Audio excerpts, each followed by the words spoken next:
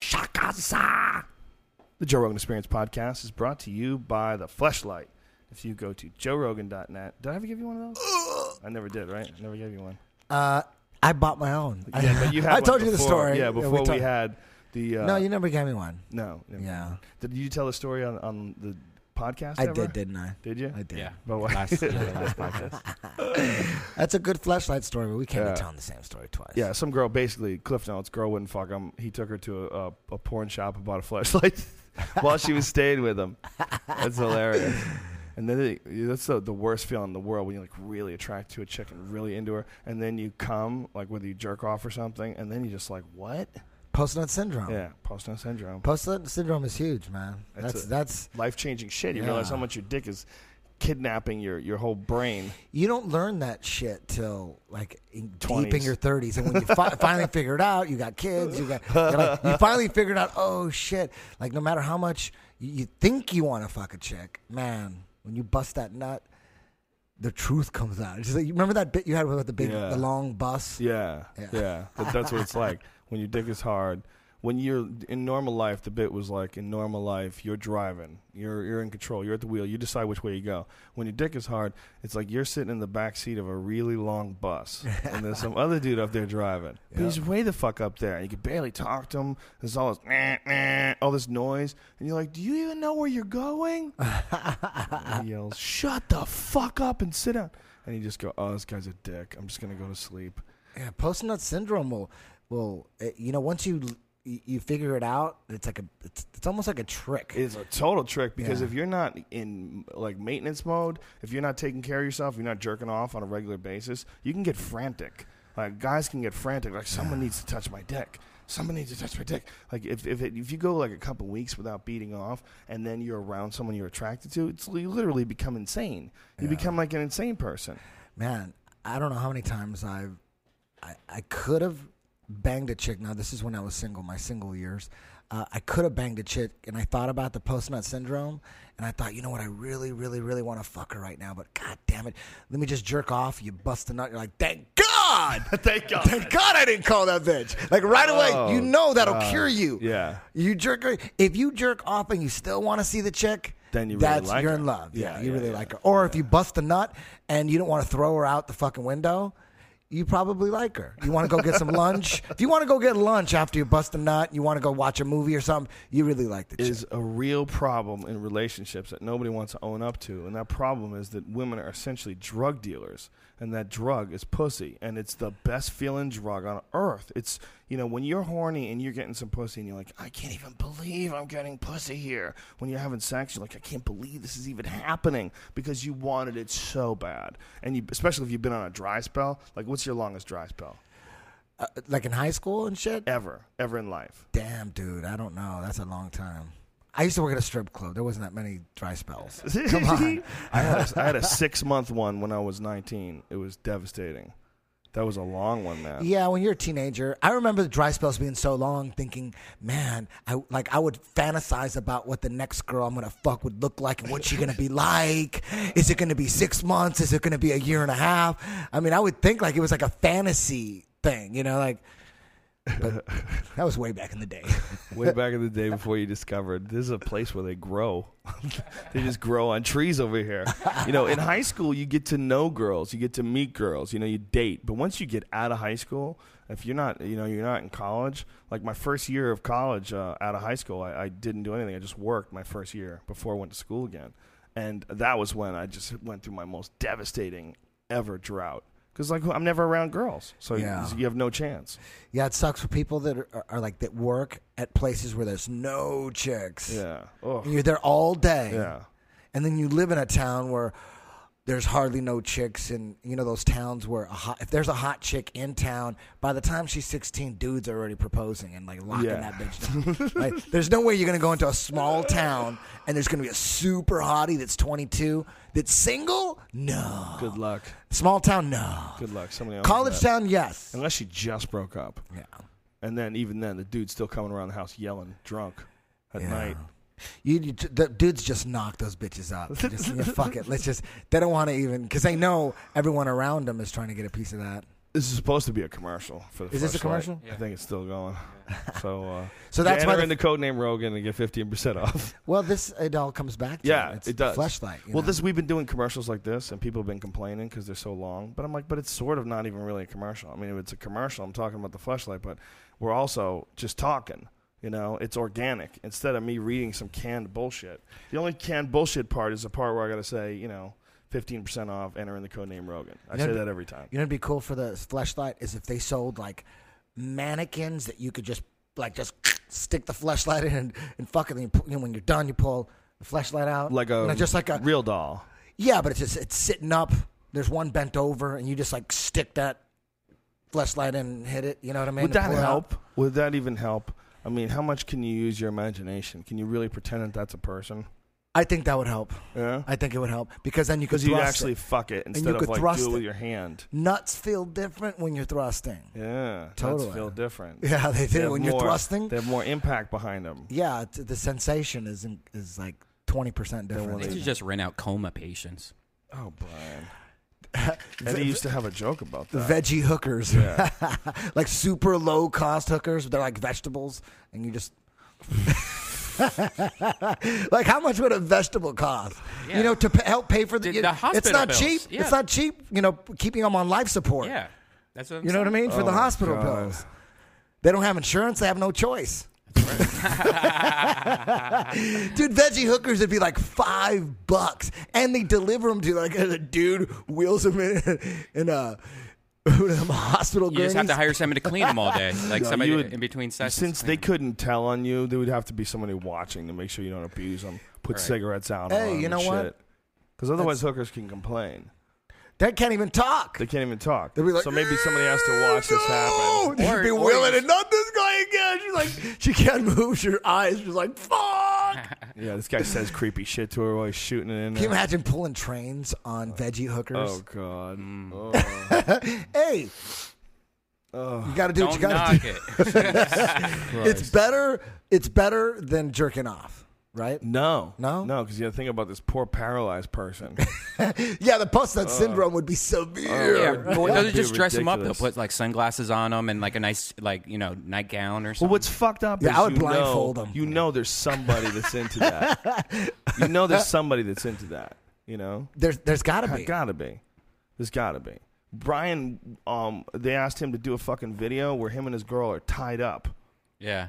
They're going to tie him up and film him struggling to get free. Like if we were kidnapped together. And Can you fucking imagine that, man? I'm still thinking about it, but I think I might do it myself. How much? They should find out everybody who wants to buy that and follow 30 them. minutes. Not bad. They should find out everybody who buys those videos, they should follow that motherfucker. Yeah. Find out where he gets his duct tape, what he uses it on. What the fuck is going on here? That's what you're buying? You're buying videos of dudes tied up with their girl? What the fuck kind of weird ideas do you have in your head? Wait, you have to be tied up? Yeah. And your girl? Yeah. Damn. Yeah. Well, she gets 500, I get 400. But how do you know this guy's going to fucking untie you? How do you know this guy's not going to kill you? It's a and fuck her legit in front of company. you? But what I'm saying is, it's a company? Yeah, it's a a bondage company. Jesus Christ. Oh shit. Son, where did you go wrong, son? But what I'm thinking is like, dude, I could just film it myself, make it better, and then just throw it like on clipsforsale.com or whatever, and I'm sure people would sell that. You could be a softcore they have a porn direct star. membership, like a subscription link to all the creepy fucks. Yeah. They have their email addresses. They could just send them out to all the creepy fucks that buy their bondage videos right away. You have to find that market. Mm-hmm. Anyway, we're also sponsored by Onnit.com, makers of Alpha Brain. This is the longest one ever. I right? think so. Alpha Brain is a cognitive enhancing supplement. We also have New Mood, which is a 5-HTP and L-tryptophan supplement. 5-HTP, a lot of controversy, man. A lot of people use it as an antidepressant. And a buddy of mine who was on it, actually Neil Brennan was on it, and he talked about it on the podcast. And his doctor told him to not take it anymore, not take the 5-HTP, because essentially what he was doing was taking 2 antidepressants, which I thought was really interesting. Oh, really? Yeah, his doctor told him to stay on these fucking What happens? Get too medication happy? instead of these natural herbs that work just as good that you can get without a prescription. I mean, that's really essentially what you're saying. I mean, 5-HTP is you can get it in any health food store. Right. You know, it's a common supplement. So what happens? Though? You get too happy, and then is the credit card company scared that you'll like cancel all your credit cards, or like what? Well, the pharmaceutical company's scared that you're not going to pay for their shit anymore. You're not going to pay for Prozac or Zoloft. Take two right Instead, now. you're going to pay for 5-HTP. It's really interesting. I don't know. Obviously I don't take an antidepressant, so obviously I don't know what the effect of either one of them has. But I do know that for me, who doesn't need an antidepressant, 5-HTP is nice. I like it. Neil Brennan turned me on to it first. And then with the difference between 5-HTP normal and this new mood stuff that we're selling is that it also has L-tryptophan in it, which breaks down to serotonin. It's like the building blocks for the 5-HTP. It's what makes you tired of getting turkey. And I just remembered that, and I just took 2, and now I'm going to be No, sleepy. you'll be fine. You'll be fine. You'll be fine. Remember that sketch? I take them before I go to sleep, though. Yeah. Remember there was a sketch, too, for post-nut syndrome. It was like a Zoloft that you take when you're fucking a chick that you know that you're going to fucking regret. You take the pill, and you take her out to lunch, go catch a movie. Eventually, they're going to have pills that recreate orgasms. You know, they're going to have pills that... That's almost ecstasy. They almost got sort it. of, right? Actually, they're on the right track. Probably better in the mind, just you don't feel it in your dick. You know, it's like a better feeling almost when you're on ecstasy than coming, except your dick doesn't get the wild ride. Right? Does that make sense? Anyway, go to onnit.com, enter the code day Rogan, and you get 10% off. We also have Shroom Tech Sport, which I got to give you. It's based on the cordyceps mushroom, and it's an endurance supplement, and it's nice. It gives you energy, man, but not wild energy like coffee or anything like that. It gives you like a smooth, steady energy. The Chinese Olympics team started using it. There's a bunch of different cordyceps mushroom supplements out there. They're like endurance-enhancing supplements. The Chinese are using it. That's a good one. What about the Germans? What are they using? I don't know. That's what I want to know. Chinese don't do too well in the Olympics. That's not true. You shouldn't say that. First of all, Cambodians they're listening. They're listening, and they're gonna get angry at you. Hey, you know what? Chinese are they fucking do great amazing. with gymnastics. Oh shit! Oh yeah, but they don't do so well with basketball. Football. They don't have football in the Olympics. Hey, you know what? Mexicans even do better than Chinese in football. At least we got one Mexican in there right now. There's a Mexican playing football in the Hell NFL? Yeah. One guy? Sanchez. He's a quarterback for the Jets. We got one dude. How many dudes do you think are trying?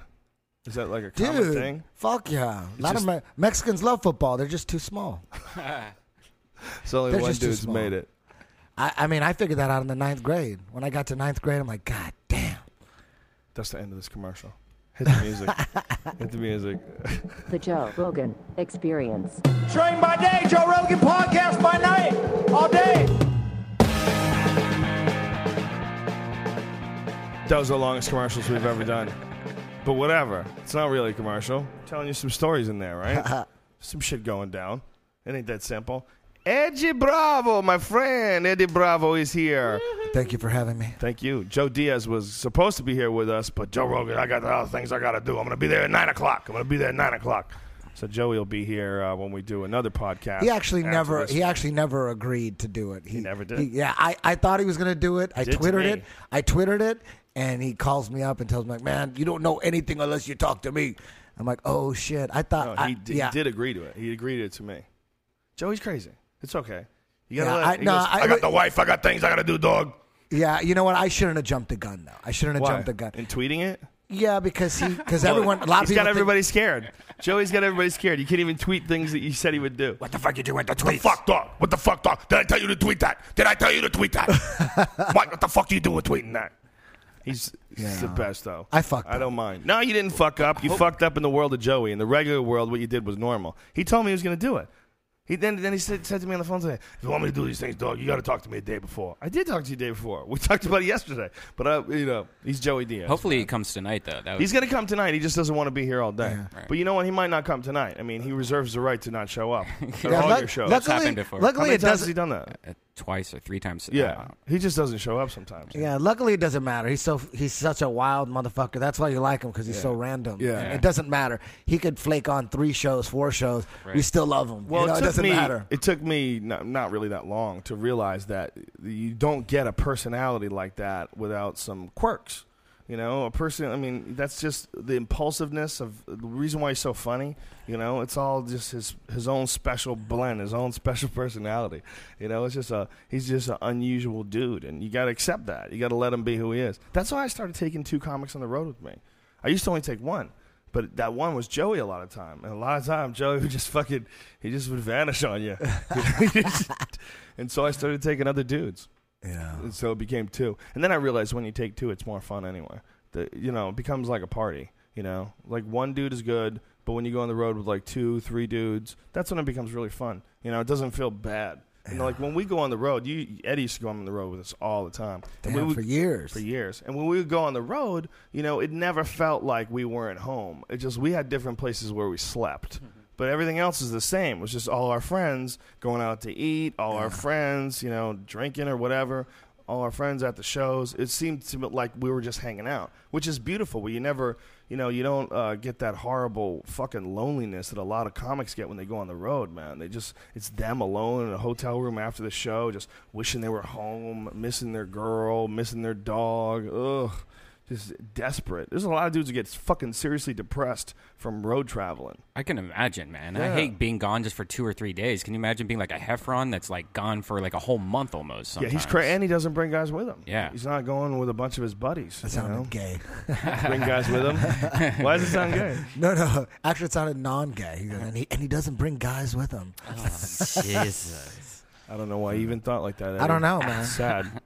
Sad you would think that way after all this talk. Are there comics out there? Are there comics out there that like bring chicks with them everywhere they go? Sure, yeah, absolutely. Like there's Pauly one Shore or comic. something? There's one comic that did our podcast, and I knew he was going to bring his fucking wife. He brings her everywhere, dude. I've never seen him without her. She's really hot, and he's really not. And he's like, I got this bitch. She ain't going nowhere. And he just brings her everywhere they go. And he brought her on the podcast, and we had to get her a microphone because she was talking. So we had to, hold on. We're going to turn a microphone Yeah, off it's for like her. she kept on talking off mic, so it was constant, like, just, all right, here's a mic. Yeah, it was. Well, it wasn't reluctant. I like her. She's nice. She's she's not stupid. She's a smart person. But it's just he's just one of those dudes that just can't. He doesn't go anywhere without his girl. Yeah, People do that, man. He's probably listening to the show right That's now. okay. Yeah, that's what We I'm didn't say thinking. anything bad. It's all true. He's a great guy. I love him. Hey, Eddie, did you release a new music video recently, or have you released it yet, or what's going on with that? The music video, we were going to release it last week, but it turns out there's still some colorization left to do, some technical shit. But we're going to drop it probably first or second week of December. Awesome. We're gonna, but I can't wait to see it. it's pretty dope, man. What's the It's pretty song? dope. It's Jiu-Jitsu. Did you redo The whole song's called Jiu-Jitsu? The song's called Jiu-Jitsu. now, did you redo the whole song? Did you? Because you had an original song, right? Now, did you redo it, or what did you change? Well, or just this made it would better? happen. Raka, who is the rapper for Dilated Peoples, he does jiu-jitsu with Henner and Huron. And we had a mutual friend. His name was Adisa. And he's like, dude, man, I'm going to hook you and Raka up together. You guys make music together. And he kept talking about it for like a year. He would call me. He goes, we're in Hollywood. Where you at? I wasn't there. Then after a year, we finally link up. He ends up at my studio. And I had some songs I was going to, some tracks I was going to play from. I had 3 of them. And he was going to choose which one he wanted to throw a verse over. That was the first plan. But, what do we sing about? Or what is the song going to be about? And I thought, since he's here, because Adisa kept going, dude, do you know what's happening? He's deep with the Gracies, with Henner and Horion and all them, and you're 10th Planet, you guys coming together with music, and he said, it's a big deal. And I thought, well, why doesn't the song just be called Jiu-Jitsu? And we just, and he, dude, I don't know if you heard it, but No. His verse, when he dropped it, played him some beats. It took him about 45 minutes to write the verse, and boom. And then Campella, the guy that's in my band, who I always work with, and Alex were on the side working on verse 2, so that we ended up just going, why don't you, Rocket, take the first verse, Campella took the second, and Alex did the third. And Will it be fun for people who don't do jiu-jitsu? Do you think about that, or you just say, fuck it, let's just do it for us? It's really all about, to me, my opinion, the best music is when it's personal. When it's if you're trying to write to so that people can relate to it, that's, in my case, in my opinion, I think that's garbage. I think that's how it is with write. everything. Yeah, you got to write. And it was just perfect because that's what it was about. He showed up, and we're like, man, it is the Gracies, and 10th Planet coming together. So the song is about bearing like any kind of negative emotions or negative energy that there is with 10th Planet. And let's just bury that shit. It's all about jiu-jitsu. We love it, and it's, you know, and we ended up doing a music video for it, and Ken Mao edited it, and he made it look really damn good, man.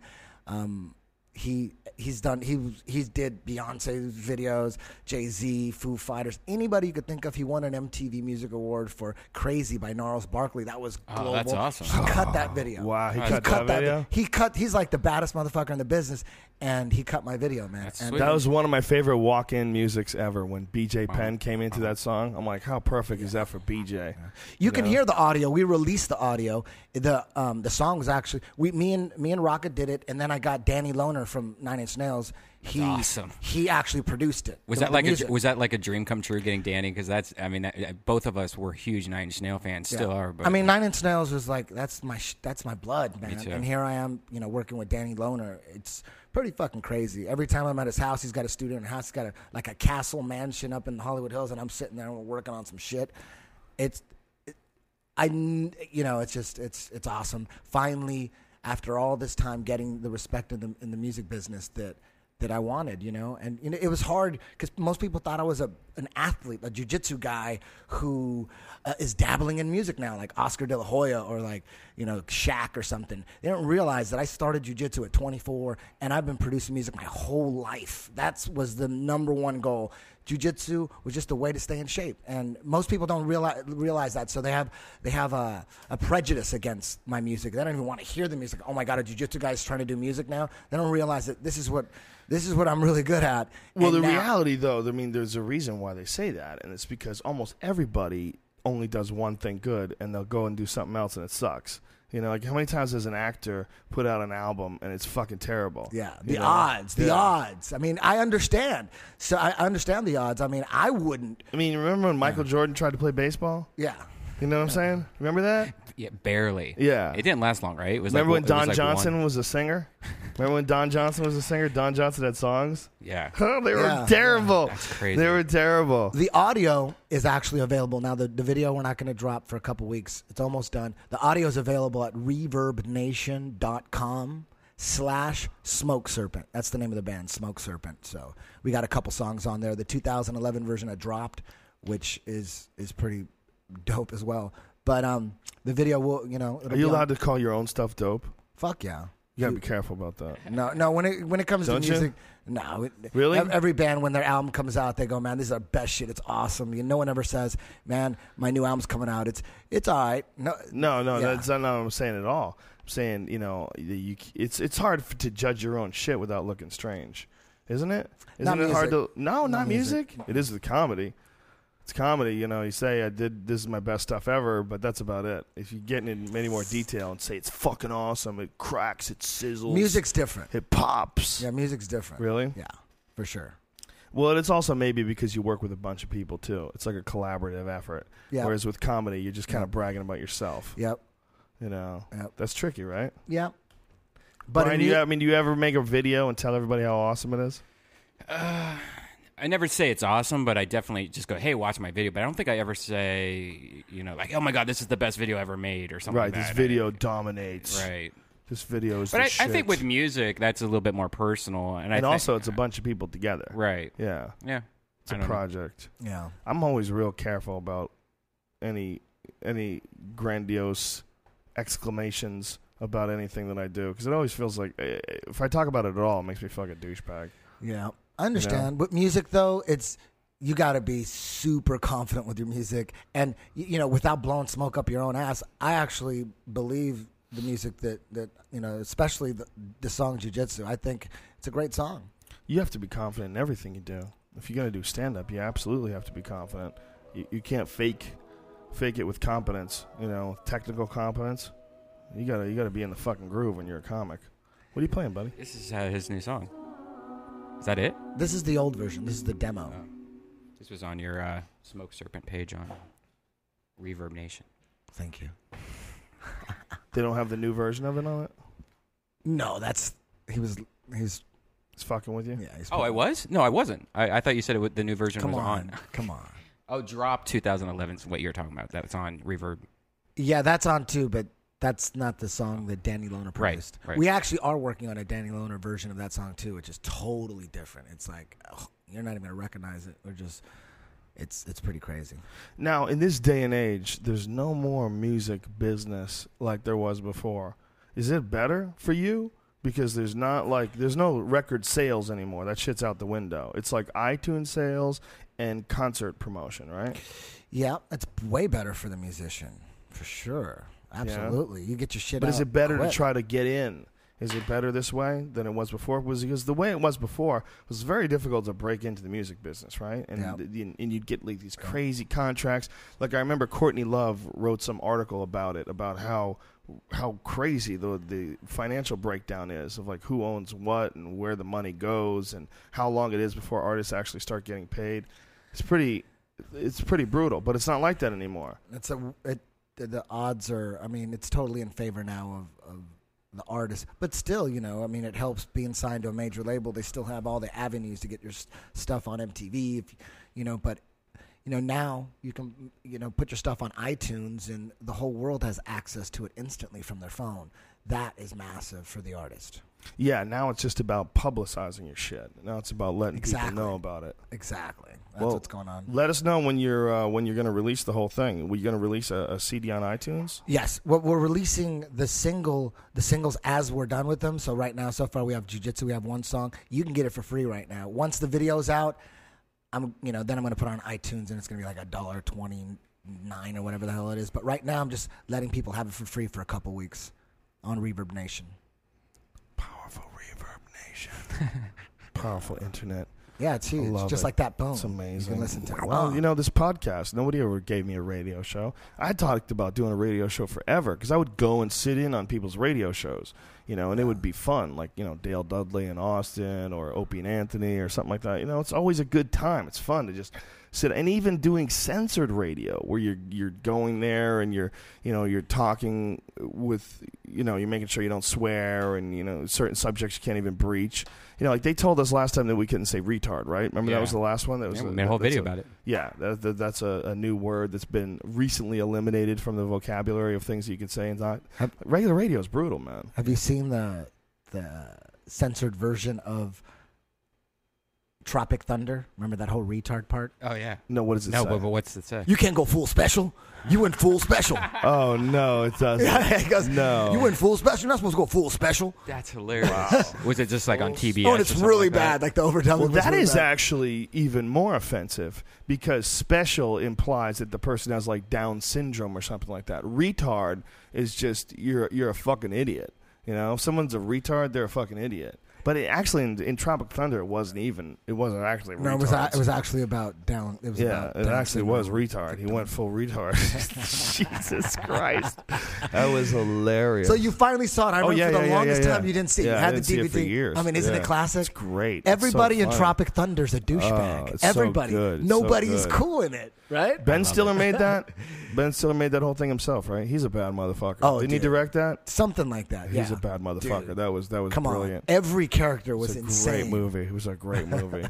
The whole thing, it was just enough over the top, just enough silly, You know when I knew it was fucking gonna be the greatest movie ever is when that dude's head blew up. The director, Yeah. When his head fucking blew up, I'm like, oh shit, they're going that way. That scared the fuck out of me. There's no limit. It's like Pineapple Yeah. Express, where it's a comedy, but people are fucking getting their heads blown off. Yeah. You know what I mean? That's a whole That's different another kind one of I haven't comedy. seen. I still haven't seen Pineapple Express. Not as good as Tropic Thunder, but Really? it's still I pretty still good. like it. Yeah, It's a still great hot good. movie. Tropic Thunder was so It's good, hard to man. beat. Like the only thing that could beat Tropic Thunder and it get close is like Talladega Nights or Hangover or something like that. And Robert Downey playing that dude with black makeup on.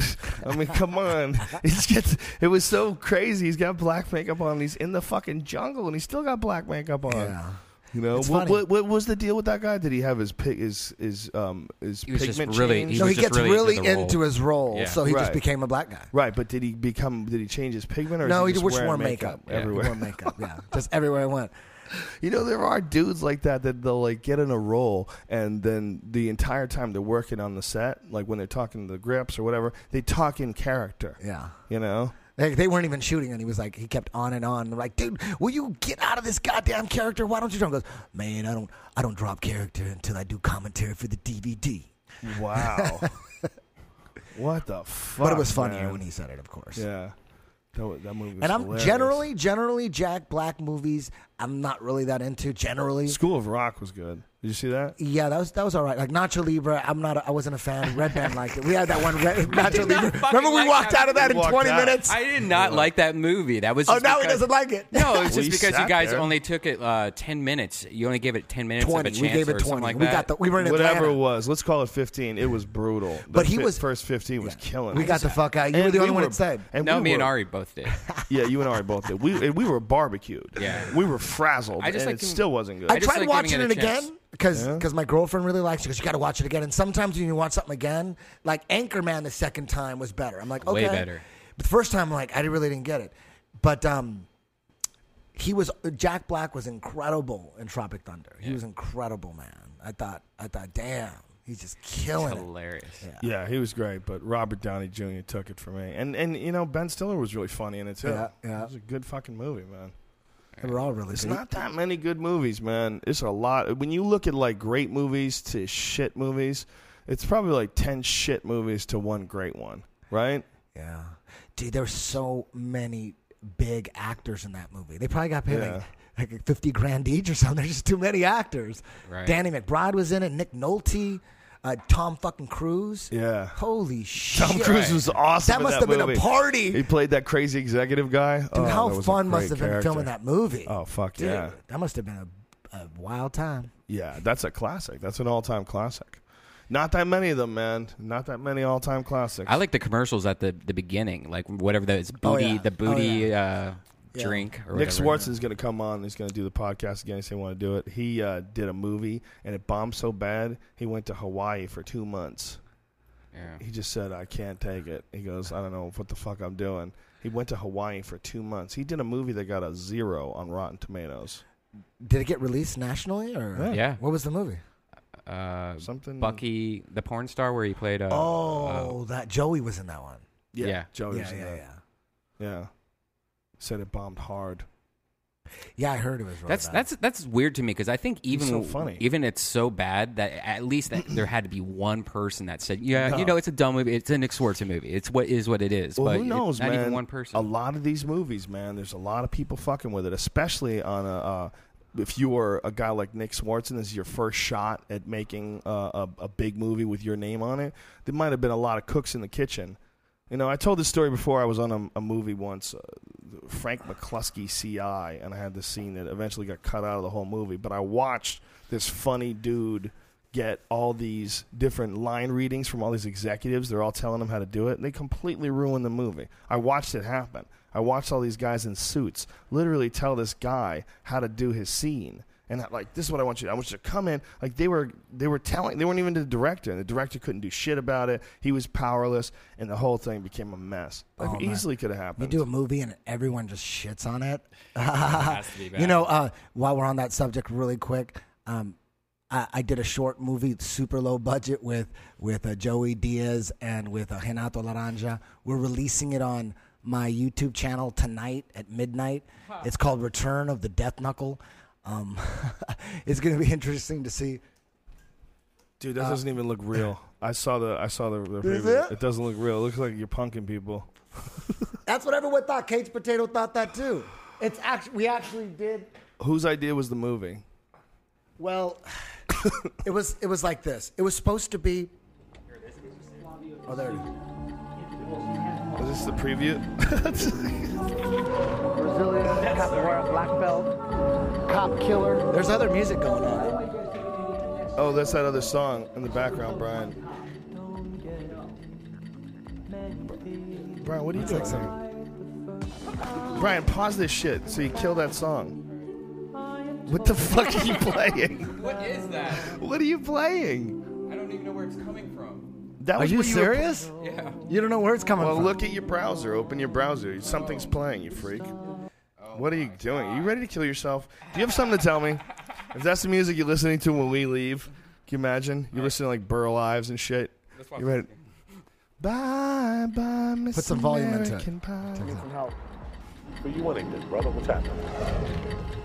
This is Flavio de Souza, Interpol's 10th most wanted man. Brazilian capoeira black belt, cop killer. I don't want you guys taking any unnecessary risks out there. He's already killed one cop, and you know.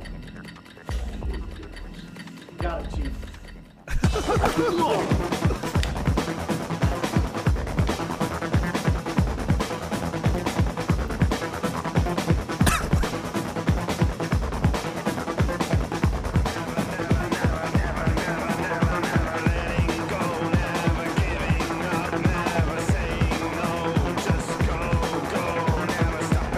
For the people just listening to audio, we're watching some really ridiculous shit. All you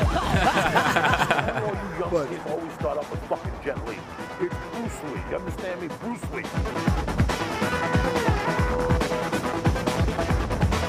Return of the Death Knuckle. All right. It looks- For most people listening, this was just a lot of music.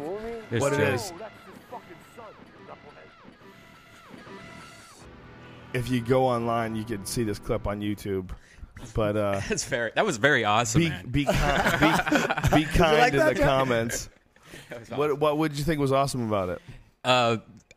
Because I know Eddie, so just and I seeing him know in a Joey, movie? and I think your fans and I think people that know you are gonna love it. At least that's what I would think, because I think it looks fucking. I want to see. I wasn't that. sure. You just never know.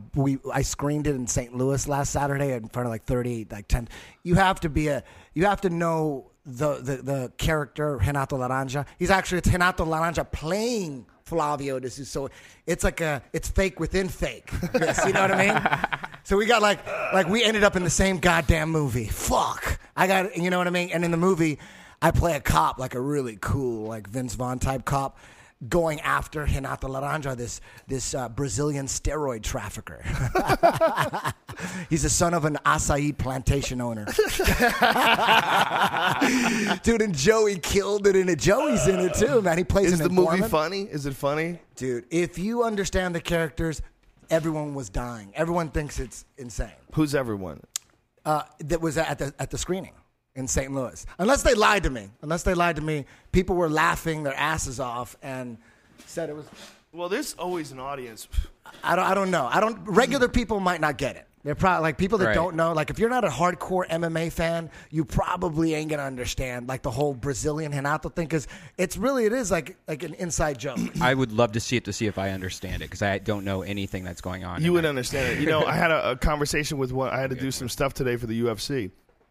And the dude who I'm talking to is a friend of mine, my friend Judd, and he thought it was real. He totally thought it was real. I go, no. I go, this is my friend. Renato? Yeah, I go, it's a friend of mine. Dude. I go, he's a brown belt under Eddie. He's a really good guy. He's an actor. And he's like, no fucking way. I go, yeah. He goes, you mean that whole thing like James Brown, that was fake? I go, yeah, it was fake. We were just fucking around. He's like, did you have a script? I go, no, we were just fucking around. No, man. Everybody thinks that's real, that I was a real guy that was like mad at me. I will say this, man.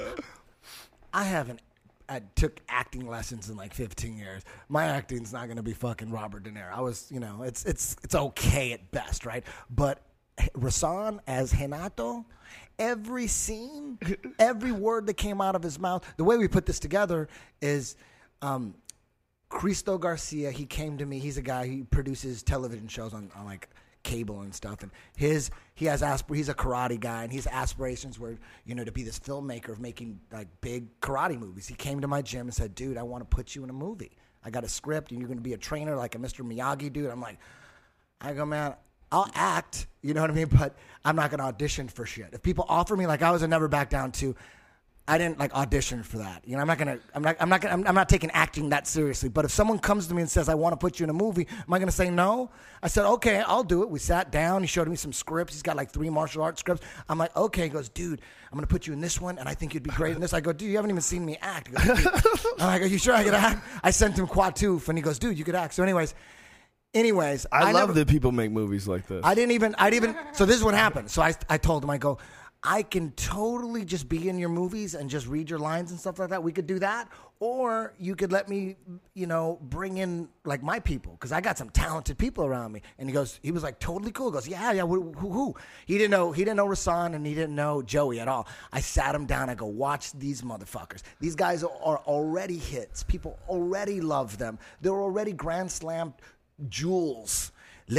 let's put them all in this shit and make this a comedy. And he goes, what? I go, I already got the story, because I had the Joey Karate story in my head. Right. I've been trying to put it together, like the real, like Joey Karate as like, you know, Cuban black belt.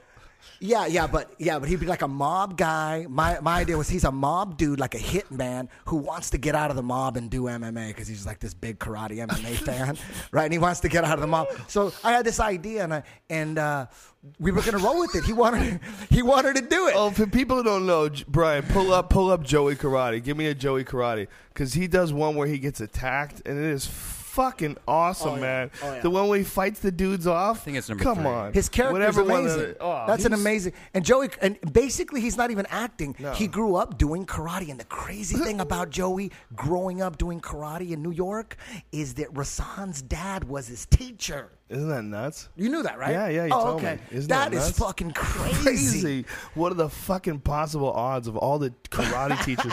Yes? Dude, give me some volume. People watching this at home can see this, right? Yeah, we're watching what's the name of this one, Brian? This is the first Joey Karate number 1. Joey Karate number 1. These are fucking brilliant. This shit. And he really knows karate. That's real shit. I'm serious. He's the funniest guy that's ever walked the face of the earth. No one's even close. No one's even close to Joey Diaz. He's mad flavor. He's the best. Oh, dude, this is huge. Hey, fucko, it's Joey Karate today, you understand me? And you're here for the UFC Minute. A lot of people see me in the medical marijuana reports. A lot of people see me in the sports reports. But nobody really knows I'm a trained fucking assassin. Cuban black belt. I lost my rank on the fucking boat ride over. They knocked me down to a green belt. But I'm fighting to get it back, you understand me? I take my shit back from the fucking jungles in China, Hong Kong, Bolivia. That's where I train with fucking savages. Not these little fucking guys flying through the air. But you're lucky you caught me today. Because Joey Karate's gonna give you the lock for UFC. And it's all about fucking Brazil this weekend, you understand me? My man, Anderson Silva, is gonna fuck people up this weekend, you understand me? He went through Kisleban. He went through Forrest Whitaker, Forrest Griffin. He's gonna fuck him up. Let me show you what this motherfucker does. First off, he's gonna get him in a clinch. That's some Muay Thai shit, you understand? I studied Muay Thai, not really in Thailand, over at the Thai restaurant on fucking Gower there. So he's gonna get him in a clinch, couple knees to the fucking head. Then he's gonna kick him with a side kick. Then he's gonna jiu-jitsu him into some fucking samurai or some arm bar or some fucking, and he's gonna fucking choke him out. It's that simple. That's Anderson Silva, you understand me? He does traditional. And that's it, baby. Don't forget UFC. Catch me next week with all my other things, you understand me? Next week, we're going to cover stretching and flying through the fucking air.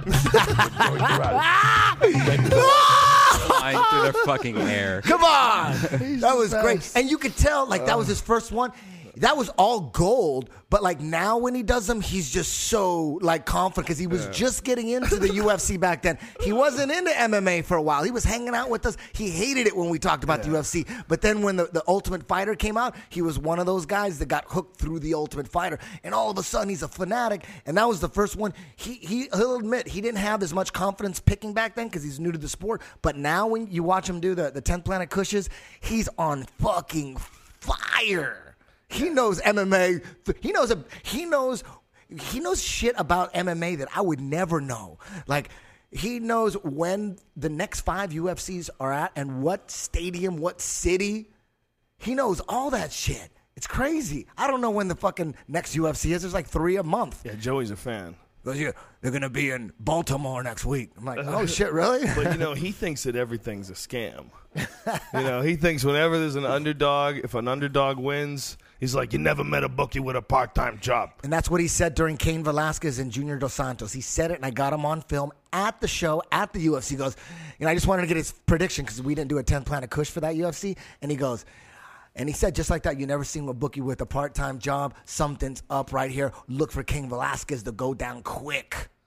Could you He imagine, called it. Joey Karate called it. Could you imagine if it was a scam, if we found out that fighters that fighters were letting dudes knock them out and shit like that because they bet a fuckload of money on them. Is that possible? Yeah, I always think things like that. I mean, You don't think that they would get possibly caught for doing something? I would never suggest that anybody's ever done that. But don't you think that if someone tried to do that, I don't believe that Cain Velasquez did that. I believe Cain Velasquez got hit with a fucking hard shot, man. I don't think anybody who gets hit by that. That's just one of those things about the first few minutes of an MMA fight when a guy has like full steam, 100%. Junior was just starting to settle in. He just walloped him, man. If he hits anybody with that shot, you're fucked. He man. clubbed him. That was a shocker. It was a shocker. It was brilliant. I thought it would punch. take a lot more to take Cain Velasquez out. I mean, he got hit in that sweet spot right on the top of the side of the head. Junior, Everybody goes down. Junior can fucking punch, man. He punches hard. And when you see the impact, you know where it actually landed? It actually landed bone to bone. Yep. It didn't land with the actual padding of the glove. Yeah, he gave him a super noogie. Super nugget. Yeah. Exactly. Yeah. Well, yeah. It's amazing that he didn't break his hand, because I guess that can function as a knuckle, but God, it can't be as hard as the top knuckle. And I mean, he blasted him, man. That was a crazy punch. It's crazy. So, Here's a overall, what do you think? What's the bottom line as far as how that the opening show with Fox went down? Do you think it was because it was good too? It was like, look, now you could bill this guy as like Mike Tyson. Yeah, right? You know what I mean? He just goes out there and Mike Tyson's dudes. It wasn't bad for Mike Tyson, was it? It's never bad when a guy can stop a guy that quick. I don't think it's ever bad. I mean, it wasn't the best demonstration of mixed martial arts in the sense that it didn't go back and forth. You didn't see like a long fight where the momentum changed hands. Like Hendo and Shogun? Yeah, exactly. Holy shit. But I think other than that, it was a great result. I mean, it was stunning. It was decisive. Junior dropped him, jumped all over him, battered him. There was no doubt about it. It was a perfect stoppage. So I think that's good. A perfect stoppage is good. I think watching a guy take a guy out legit in 64 seconds, and especially when you're taking a guy out like Cain Velasquez, holy shit, man. That's impressive. Well, when you look at what we learned from the fight, like you said, we learned that, holy shit, Junior Dos Santos is like the Mike Tyson of MMA now. He's knocking dudes with big blockheads out in one punch. Yeah, that's serious. He's got really good timing. I mean, he doesn't catch everybody in every fight. And then some dudes he couldn't put away. Like he couldn't put away Roy Nelson. Roy Nelson is a monster, man. Yeah. Roy Nelson, god damn that guy. He lost weight, finally. Yeah, holy shit. He's going to lose more, too. Holy He's gonna lose more. shit. He knows, man. Look, he's fucking good, dude. Roy Nelson actually said to me in the cage after the fight, like, you're always calling me fat. I'm like, I got stuck there. I'm like, I didn't want to say. I didn't want to insult him, but I said, but it's because you're fat. And he calls himself fat. He comes out to that Michael Jackson fat song. I don't say it because I don't like him. I love that guy. I think he's talented as fuck. I think it's amazing that he's able to do what he can do and be in the kind of physical condition that he's in. I mean, carrying around that extra weight, I know that he's strong and he's got good cardio. He's got good endurance for a big guy. But that can't be helping him. There's no way that helps him. He might go down to 170.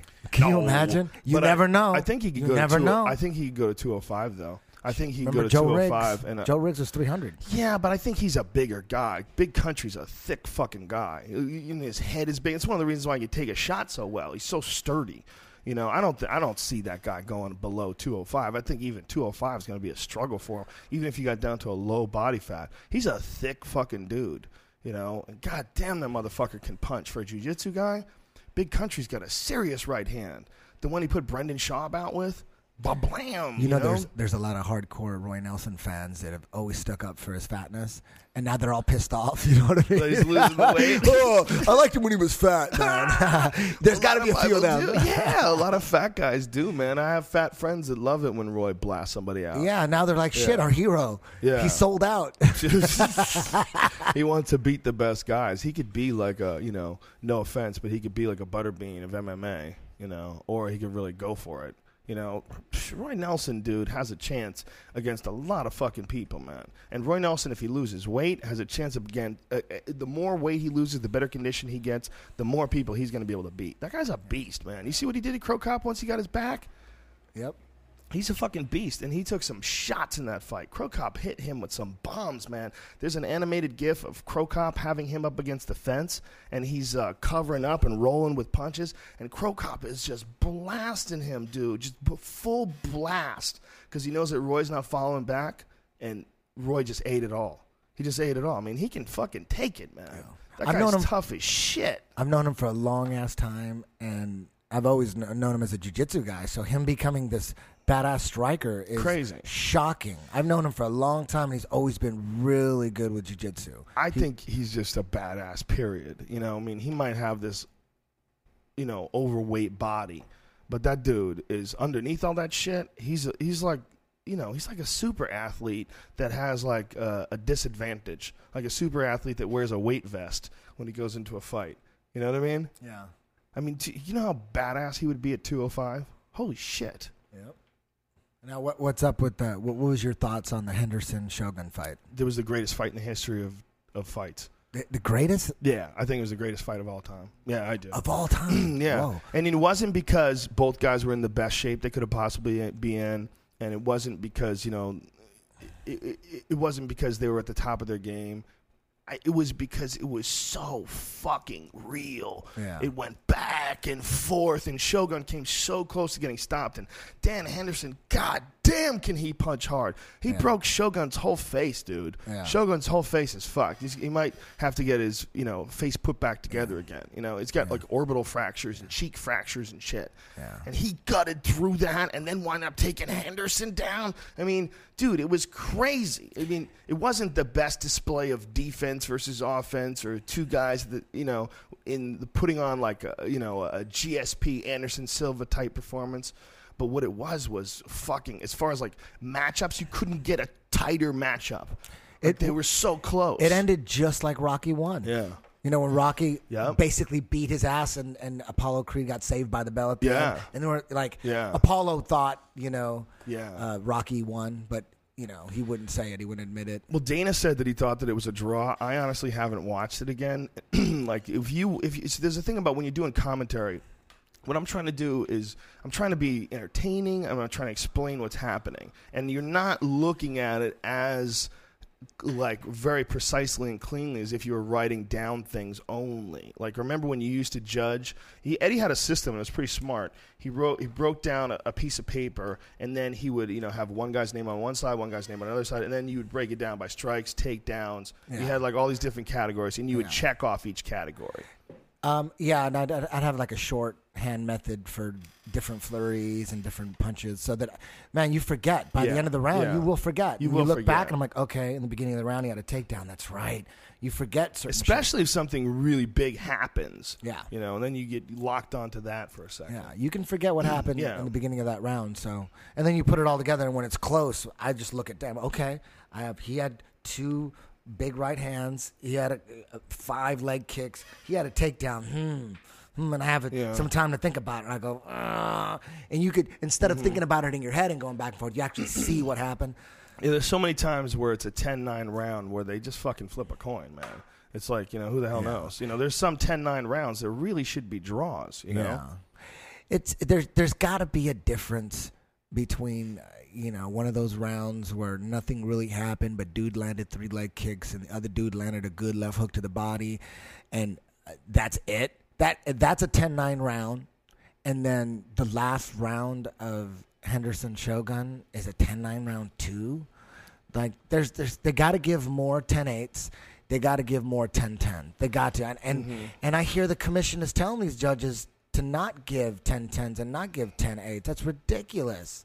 Yeah, it's ridiculous. They should give more. I think people don't want to see draws. They want to see a clear, decisive decision. But sometimes the correct answer is it's a draw. And you can't make a winner if you don't want to. You shouldn't. You shouldn't as a judge. I hope no commissions actually encourage them to do that, because that seems like they're meddling with the results. Yeah, that's what I read on the underground, but that might not be right. We should be careful before we say something like that. Yeah, that's just a rumor that the commission is telling the judges. I mean, I think that's real. I hope that's not true. That seems like they're tampering with the results. saying that you have to pick a winner on one side or the other. There are times where you shouldn't pick a winner. It's too going to be close. unfortunate. Yeah. But there are fights that are draws, man. There are fights that are absolutely draws. Like the a lot of people, the Frankie Edgar Gray Maynard, the second fight, the crazy one. Yeah. The last one was crazy too. The third one was pretty fucking crazy too. Yeah. But the second one, that's about as close to a draw as you're going to get, right? Yeah. Don't you think? You know what? I have to see it again. I don't remember. I have to see it again too, but I remember thinking like back and forth, and what a first round for Gray Maynard, and Frankie Edgar was any 3 out of 5 judges could have easily stopped that fight. If they're trigger happy, if they'll stop fights early. Either one of those knockdowns. There's a few knockdowns where he went down where a judge who's like ultra careful would have stopped it, or a just like the Shogun. Shogun could have easily been stopped. It felt like it should have been stopped, like for a second. But when you can't really say that because the fight wasn't stopped and it was let go, and Shogun did come back. So that was great refereeing by Josh Rosenthal. Yeah, to me, Josh and Herb, they're just. The best. They don't stop shit too early. Nothing pisses me off more than, as far as a ref goes, is stopping a goddamn fight too early. Shit. Yeah. Let's see a decisive win. I said that about Kung Lee and Vanderlei Silva. I said I don't agree with that stoppage because Kung Lee was still holding on to a single and Vanderlei hit him with a couple of hammer fists. But then, when Kung got up, he didn't seem to complain, and his nose was smashed. And maybe the referee being closer to the action had a better idea of that. Kung was probably close to stopping it anyway. I thought the same thing. But I saw the hammer fist and I was like, that's not enough, man. It's like the guy's still trying because look, Shogun came back, and he was still trying. I like to see Brock guys came back. Remember Brock came back. Fights that could have easily been stopped. Yeah, just I like to see guys come back. It's fun. I don't mean to be disrespectful to a referee or anything when I say they shouldn't stop it. It's just an opinion thing. You don't have to agree with it. But I think you got to give guys the opportunity to win. You got to give guys the opportunity. If he's still fighting, he wasn't covering up and in a ball and in the fetal position eating shots. He was grabbing his leg. And he's very likely done. Very likely would have just taken even more unnecessary punishment. But I think you got to give him a chance, Dudes can pull shit off, man. Yeah. Dudes, And Kung Lee's a bad motherfucker. I'm not saying that he would have pulled it off, but it ain't a bad stoppage. It ain't a bad stoppage. It appeared to me as well, right when he stopped. I'm like, oh man, that was too quick. But he didn't get up on his feet for a while. He stayed on his knees. It was a good stoppage. Yeah. It was a good stoppage, but it was like a judgment call that he made over, Kung trying. He's like, I think you're done, and he was right. He was right, and maybe he would have been able to pull something off, but most likely not. Most likely he would have just taken more shots. And, Vanderlei Silva was like vintage Vanderlei Silva in that fight, dude. When he got the clinch and was delivering those knees, damn, I remembered how awesome he was with knees when in the Rampage fights and Pride. He's one of the best, man. When he gets that plum clinch on your neck, oh, my God. He puts so much into those knees. I hadn't seen a guy knee somebody like Vanderlei did in a long time. Yeah. It was like the last one was who the fuck? Killer B, Ben Saunders. Yeah. Remember, he fought some dude and gave him a vicious barrage of knees like that. What dude was that?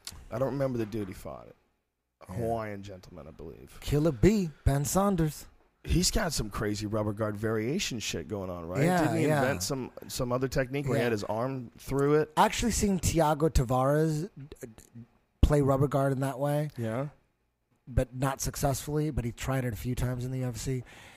But a Killer B, Ben Saunders, he was able to use that control very effectively against a high-level jiu-jitsu guy, a black belt. I think he was a world champion as well, and totally stuffed him, and he did it over and over and over again throughout the fight.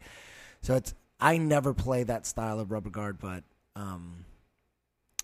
eventually I'll dive into it. It just feels kind of uncomfortable for me right now, but it's looked awesome. I mean, Ben always told me, he said, dude, can't wait for you to see my rubber guard, man. I got to kill the rubber guard. He's been saying that for a couple of years. I just haven't seen it. He hasn't really been in a position. That's probably the number one hole. If you had to pick, what's the most common hole that fighters have in their game in MMA? It's a guard, right? Wouldn't you say? Yes, absolutely. Because there's a few dudes that, you go on the ground with them, and like a Vinny Magalhaes. Yeah. You go on the ground with Vinny Magalhaes, you get in his guard, you're very likely to get fucked up. Yeah, he's very at least likely. going to make it so you can't punch him. Dangerous, yeah. The rubber guard is its defensive powers are just. I mean, you can't if you're breaking your opponent down and you have him in mission control or invisible collar, it's impossible for him to hurt you. So. Yeah, you're fully clinched. And you wear him out trying to get out of it. It's very hard to get out. It's a lot of effort.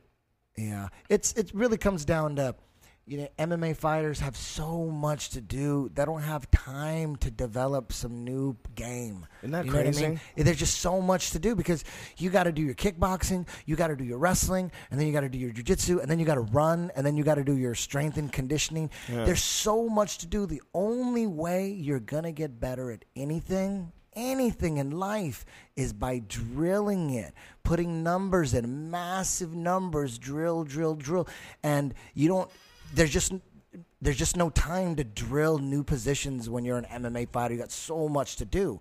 What happens is in striking, that's all they do is drill because you can't really spar 100% all the time. So if you want to work on your striking, you're going to be working on drills because you can't just go knocking out your training partners. So you're forced to drill all the time. So you see these guys that are wrestlers, and within 3 years, their striking is tremendous. I mean, you have Frankie Edgar's like a professional kickboxer. You're seeing these guys, Dominic Cruz, because when they're working on the striking, they have to work on their drills. That's all there is. When jiu-jitsu, they look at it different. Most MMA fighters they'll just roll and work on their jiu-jitsu. Because it's more fun. Yeah, they'll just roll, and because you have to roll. roll, for people who don't know, it means spar. Yeah, it's spar. It's so jiu-jitsu is the only sport that you could spar 100% and no one gets hurt really. I mean, and you're practicing tapping your opponent out 100%. You can't do that with kickboxing. You just can't. So what ends up happening in jiu-jitsu, there's not that much drilling.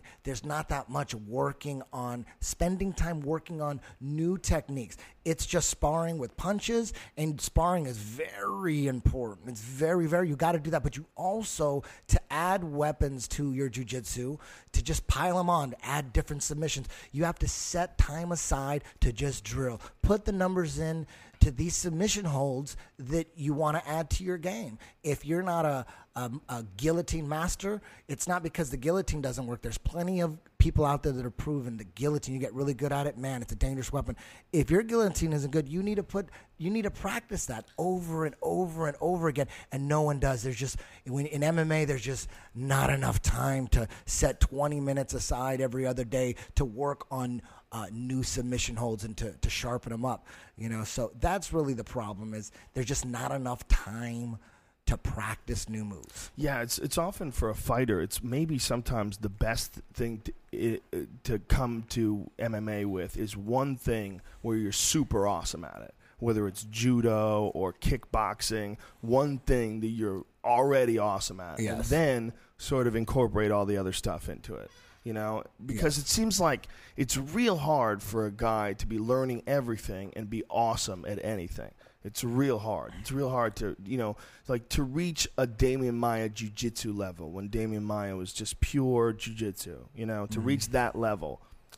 It's so hard to be doing that while you're trying to be a great kickboxer and also trying to be a great wrestler. Yeah. Whereas Damian is just concentrate only on positions and submissions and bang, bang, bang. He's going through numbers on you, and you're adding in all this other stuff. And when you add in all the other stuff, you just don't have the time to put in the kind of focus that he has. Mm-hmm. It's almost like you're better off coming in with one specialty. Yeah, And generally wrestling is probably the best. Although a lot of other sports do translate beautifully into MMA, grappling especially. Like if you played soccer your whole life, man, you can learn jiu-jitsu really quick and excel really quick, and the same thing with striking. If you play football your whole life, you're used to your explosiveness is at the highest levels, and capoeira and breakdancing, all that stuff translates, because in breakdancing, the kind of stuff they're doing nowadays, it's just the amount of balance needed to pull these moves off ridiculous. Is off the charts. It's way more balance required than wrestling. In wrestling, you need a lot of balance. But in breakdancing, you got to spin and flip and land on one hand, all this balance. So when you teach them jiu-jitsu, they're like, all I got to do is stay on top and not get swept. Oh my God, this is easy. It's like kindergarten. It's easier. It's super easier. balance. Yeah, Bill Cooper is a prime example of that. Bill Cooper is one of the greatest American jiu-jitsu players, and he's been a breakdancer his whole life, and it wasn't a shocker. Well, I didn't find out till recently, but it's no surprise that he went out and just dominated the American scene in jiu-jitsu, and he's doing MMA now too. And there's a jiu-jitsu guy named Cobrina who did capoeira, which is like African or Brazilian like dancing, fighting type thing, and they do all these crazy flips. And he did capoeira his whole life. He started jiu-jitsu in his early 20s, and now he's amazing. He's one of the best jiu-jitsu guys on the planet at his weight. And he'll tell you that it's from the capoeira. Like all that bounce, he's such an amazing athlete that jiu-jitsu is just easy to him. It totally makes sense. I would think that anybody who does gymnastics or yes, that translates for sure. Totally translates. Yeah, for sure. Like, I have a son coming, and he'll be coming in March. I'm gonna get him into all that stuff. I'm gonna try to get him into breakdancing, gymnastics, wrestling for sure. The other thing is when you can develop really high level striking and then develop takedowns. That's the other terrifying fighter. Like the guys like Anderson. Like in the Yushin Okami fight, he had some sick takedown defense. Yep. And then you're forced to stand up with him, and that's a goddamn disaster. Yep. That's the other style. And the only way you can get to be as good as Anderson is at striking is, I believe, you have to focus purely on striking for a long time. Yeah. And Anderson was, pretty much a Muay Thai fighter initially. Until I think it was really like the Nogueira brothers before he really put his ground game together, right? That's after. He had a little bit of a ground game from shoot box. But you I see think a lot of guys out there. Nogueiras- You see it in their career early. They were easy to take down. Then they got a little harder. Now they're almost impossible to take down. You see the progression. You see the progression of the striking. Yeah. You see them getting a lot better. Quick. Because all they do is drill. Like in wrestling, those are just drills. Wrestling is just mostly drills, Can you imagine how long it would take to get good at throwing combinations if you never drilled and all you did was spar? Like you would never develop any kind of combos. Yeah. You never. It would be impossible. They all would never you did, flow. Yeah. It would just be really basic stuff. Yeah. It wouldn't be crisp. The technique would be terrible. If you think of like a 1-2 left hook to the body that you practice over and over on the back, that wham! How are you ever going to pull that off randomly in real life? You wouldn't even think like that. Yeah. Yeah, you'd have to learn it first. Learn it first, develop the movement, and then start doing it. It's the beauty of jiu-jitsu. Jiu-jitsu is so amazing and so awesome because you can spar 100% and no one gets hurt, and you're actually working on killing techniques and bone-breaking techniques. It's like paintball for hand-to-hand combat. It's so much fun. You can actually spar. You can't do that with any other combat sport. It's so cool and so awesome that people don't drill as much as they should, especially in MMA. Especially you don't see fighters like, early in his career he was good at these two submissions, and then in the middle of his career he added these two, and then towards the end he started hitting these and these. You never see that. The only one guy that I did see evolve and add different submissions is Nogueira. Nogueira in the beginning was the triangle king early in his career. It was like, man, this big dude has a great guard. He's triangling everybody. Then you didn't see triangles for a while. Then he started anaconda choking people, and throwing some guillotines. So you saw damn, he's getting good at anaconda chokes now. You see that. Dude, because he hit some of the dopest anaconda chokes in MMA. That takes us right to Bob Sapp Nogueira. Yeah. How perfect was that? Yeah. You got that queued up? Listen, we're gonna play this fight. Eddie and I were talking about all-time great fights, and we played a Kimbo Slice versus Tank Abbott fight on my phone. We weren't sure if they fought, and we played it on my phone outside of Legends in Hollywood where we train, and we were just doing commentary while it was going on. And we were like, damn, this is a fight that we forgot even happened. It's cool to watch like an old fight. So we're going to watch. We haven't seen it. I haven't seen it in a long time. We're going to do our best impression of Beavis and Butthead watching a fight. Iconic fight. In MMA, this is one of the most iconic fights of all time. Minotauro Nogueira versus Bob Sapp. Bob Sapp was the biggest human being to ever walk the face of the earth. He doesn't even look real in this video. He's like 350 pounds, all muscle. All muscle. And he's fighting the jiu-jitsu god Nogueira, who's only about 220, and right now he gets pile drived on his head. First move. And this big giant guy is on top of him, punching him over and over and over again. And he's picking him up again, trying to slam him down. And Nogueira literally is maybe 150 pounds lighter than this dude. I'll never forget. This is one of those fights where I actually remember what I was thinking. I remember what I was saying while I was watching it. We were watching it at Larry's house, and I kept going. At this point, once he started getting pile driven, I kept going. We were all just yelling and screaming during all of this, and I kept saying, he's just too big. He's just too big. There's no way he's gonna pull this off. He's just way too fucking big. He can't do shit. It looks like a molestation. Oh, remember when the lights went out? The lights went out in the middle of the fight. They kept fighting. The bookies did that. Yeah. Cut the lights. Cut the light. That's hilarious. And so Minotauro at the time wasn't even the heavyweight champion yet, right? He was just coming up. I don't remember that. I don't remember if he was a champ or not. I don't remember either. But Minotauro had a wicked triangle. He triangled everybody. He triangled Mark Coleman. His guard was nasty. Back in the day, he was like the first real heavyweight submission badass off his back. Yes. He was the first guy to just put people to sleep. He was my hero. He was my hero. I'm like, finally, we have a big jiu-jitsu guy who can finish people off his back. We didn't have that. That's so rare. There was no other Brazilian out there. All the legends, none of them were known for finishing people off their back in MMA. In jiu-jitsu tournaments, they'd be finishing off their back all the time, sweeping. But in MMA, they weren't doing it. And Nogueira was the first one to consistently finish people off his back. And now he's leg kicking him. Now they stood up, and he shoots on him. I mean, he is literally 150 pounds bigger. Bob Sapp is so big, it doesn't even look real, man. Yeah. He doesn't look anything like this anymore. I had no hope. At this point, I go, he's done. He's about to get just smashed. I thought it was over. So now Bob Sapp is trying to get Nogueira in a guillotine from half guard, but he doesn't know what he's doing. And he's playing around in Minotauro's guard. And he's getting tired now. The thing about a guy that big, there's no way his heart is proportionate to his body. His heart is like having a 4-cylinder engine, trying to push a semi. Yeah. There's too much mass, and he's getting crushed here. He's getting stomped on. Minotauro is on the bottom. There just seemed no hope at this point. Like, what is he going to be able to do? He hasn't been able to get close to doing anything. He can't even wrap his legs around his shoulders. And Bob Sapp is so fucking strong. He landed a 1-2. Minotauro's trying to box with him now.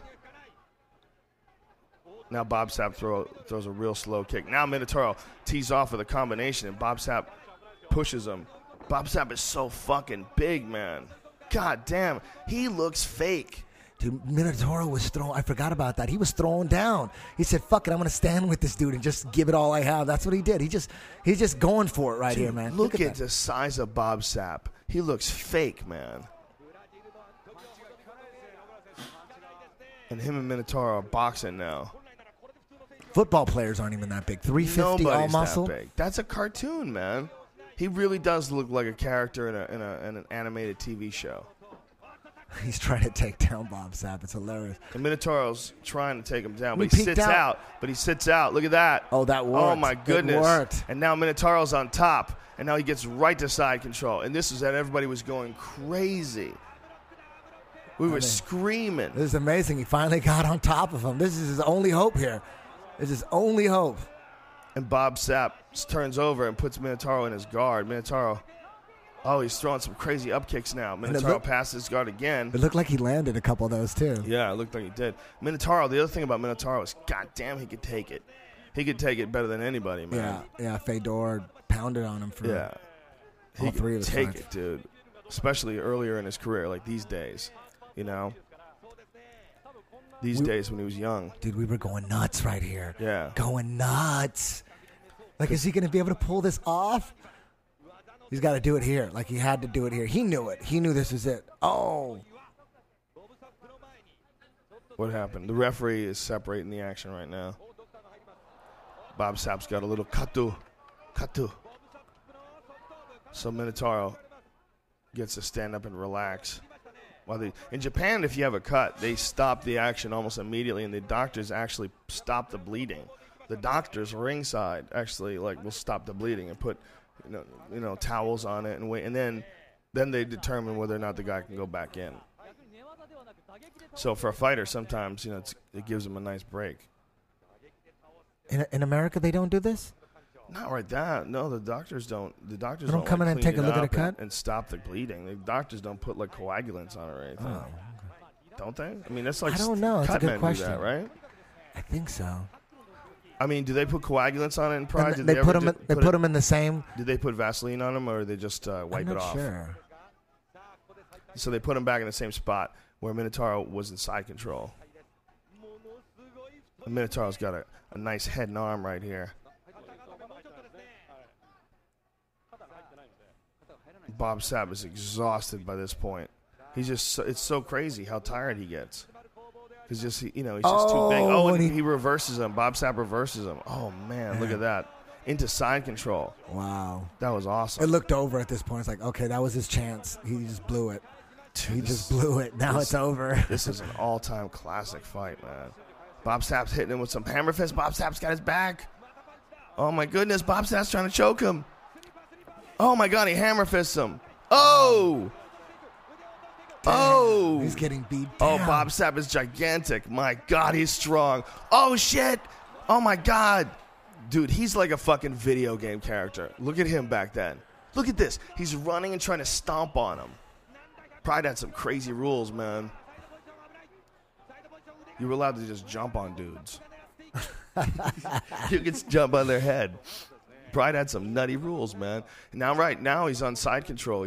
Bob Sapp's on top of him, and Minotauro again 150 pounds fucking lighter than him, and the biggest human ever is underneath him, and he's still hip escaping. He's hip escaping right now, and Bob Sapp punches him in the head, and he gets to half guard. I don't remember how he gets out of this. Dude, I'm trying to remember God, too. He's getting blasted. Oh my God. Bob Sapp just hit him with 2 haymakers. Jesus. You look at his arms. How much must those punches hurt, man? Oh my God. He drops some hammer fists on his chest. At this point, Bob Sapp seemed unstoppable. Oh, he goes for the armbar here. He went for a triangle. Wow, he used to go for a wrist control triangle, but he can't control that guy's wrist. There's no way he could put a triangle on those shoulders. There's no way he could fit it, right? Impossible. Really, right? No way. Look at those shoulders, dude. That's crazy. He's so big.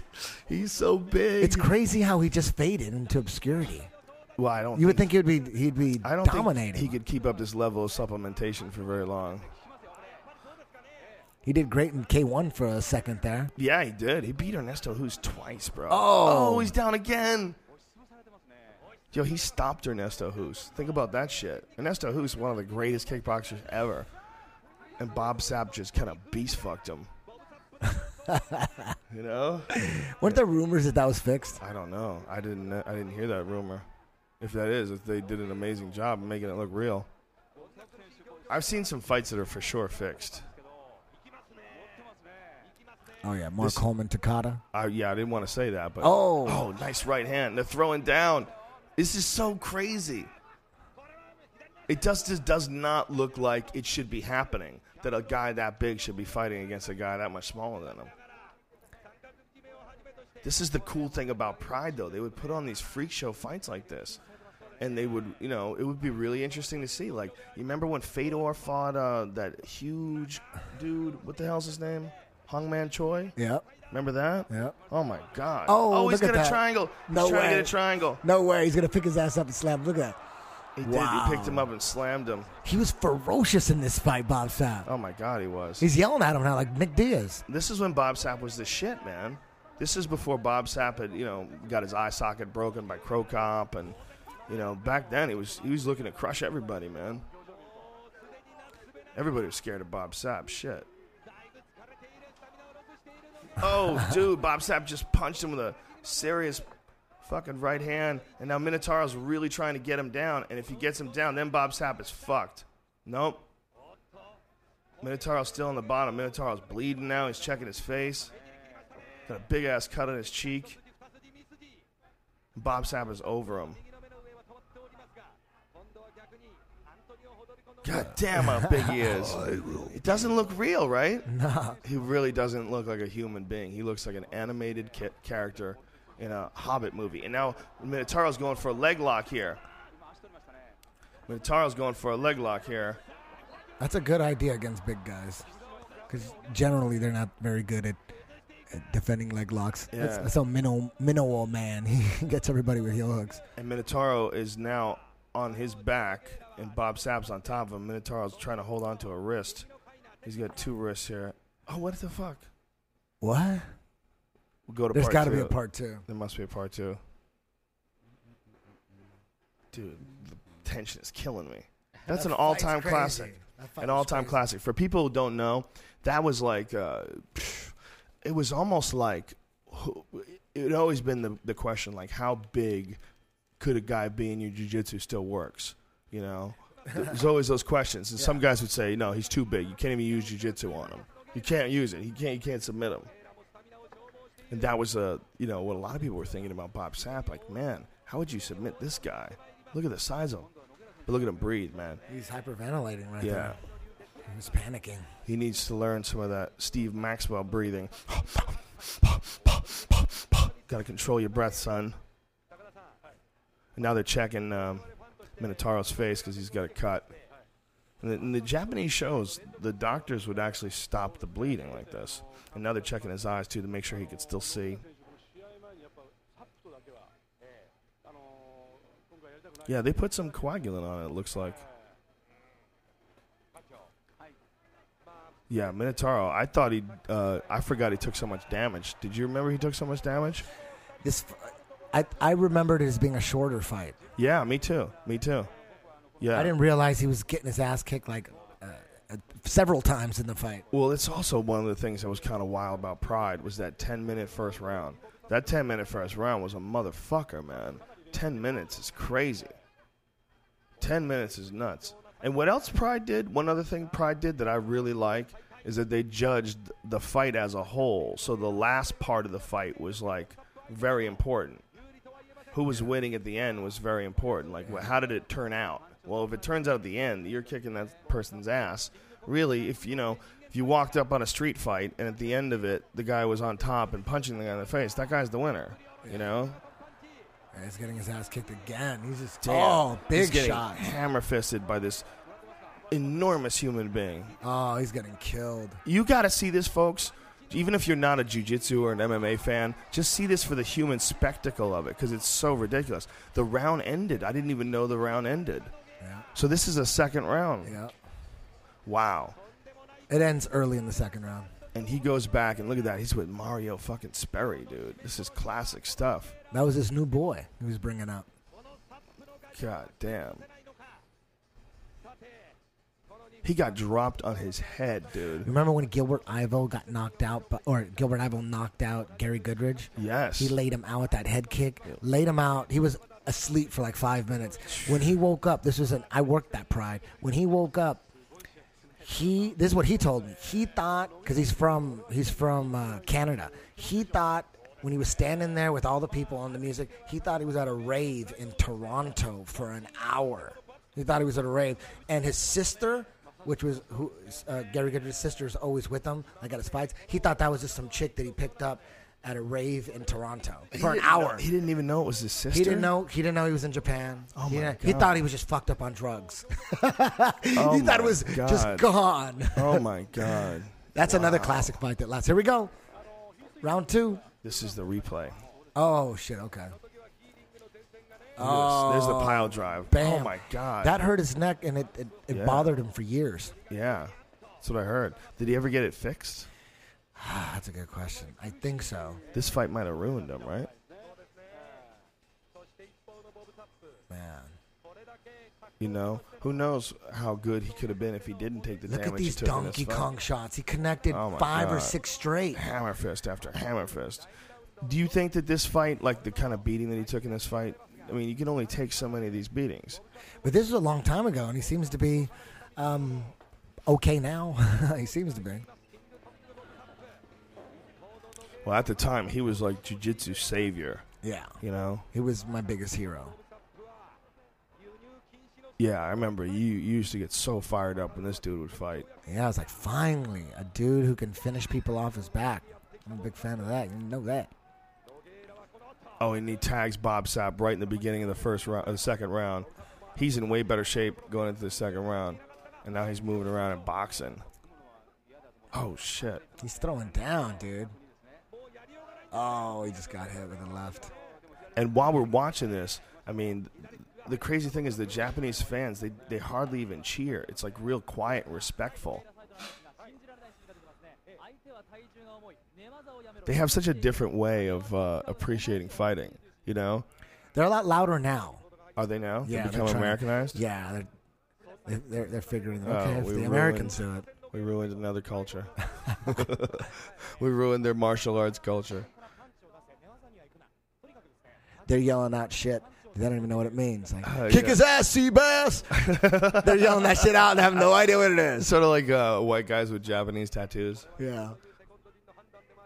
That's Stand them up, ref! I don't even know. I don't even know what it means. That's hilarious. They've been to a couple UFCs. I wish I had gone to the glory days of Pride. That's one of the things that I wish I saw. You were there. You did commentary for the glory days, man. Yep, Pride 10. Yeah, dude. Who was the first card you did commentary with? Who was fighting? Ooh, shit. That was Pride 10. That was Vanderlei Silva against Guy Mesger. Great fight. What a fight. Henzo Sakuraba. Remember that? Yeah, Henzo Sakuraba. Yep. Look at this. He's locking it up an armbar. Boom, he got slammed. But Bob Sapp's getting tired. He's locking up a triangle. He can't lock up the triangle. No way. He can't lock it up. He's going to have to switch. He's going to switch to the armbar.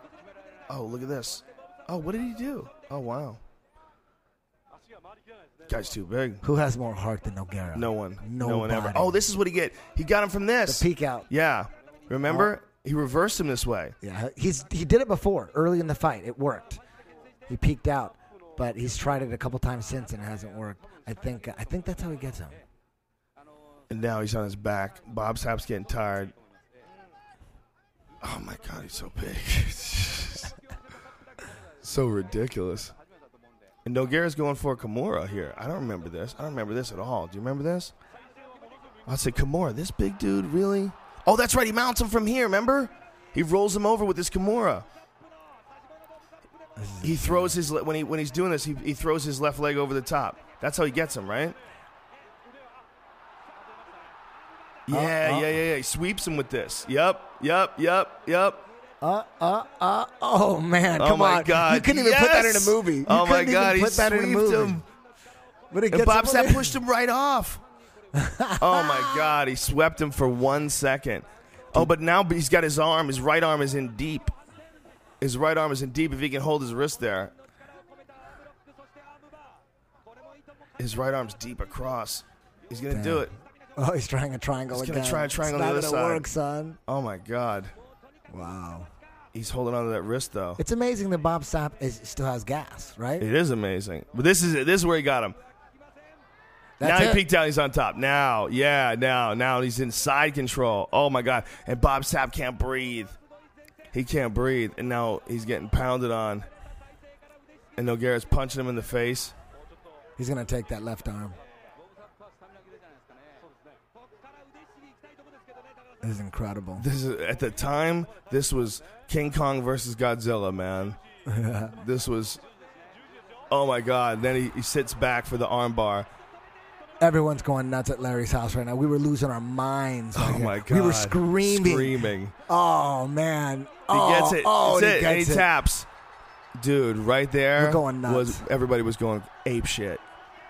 This was just a victory for technique.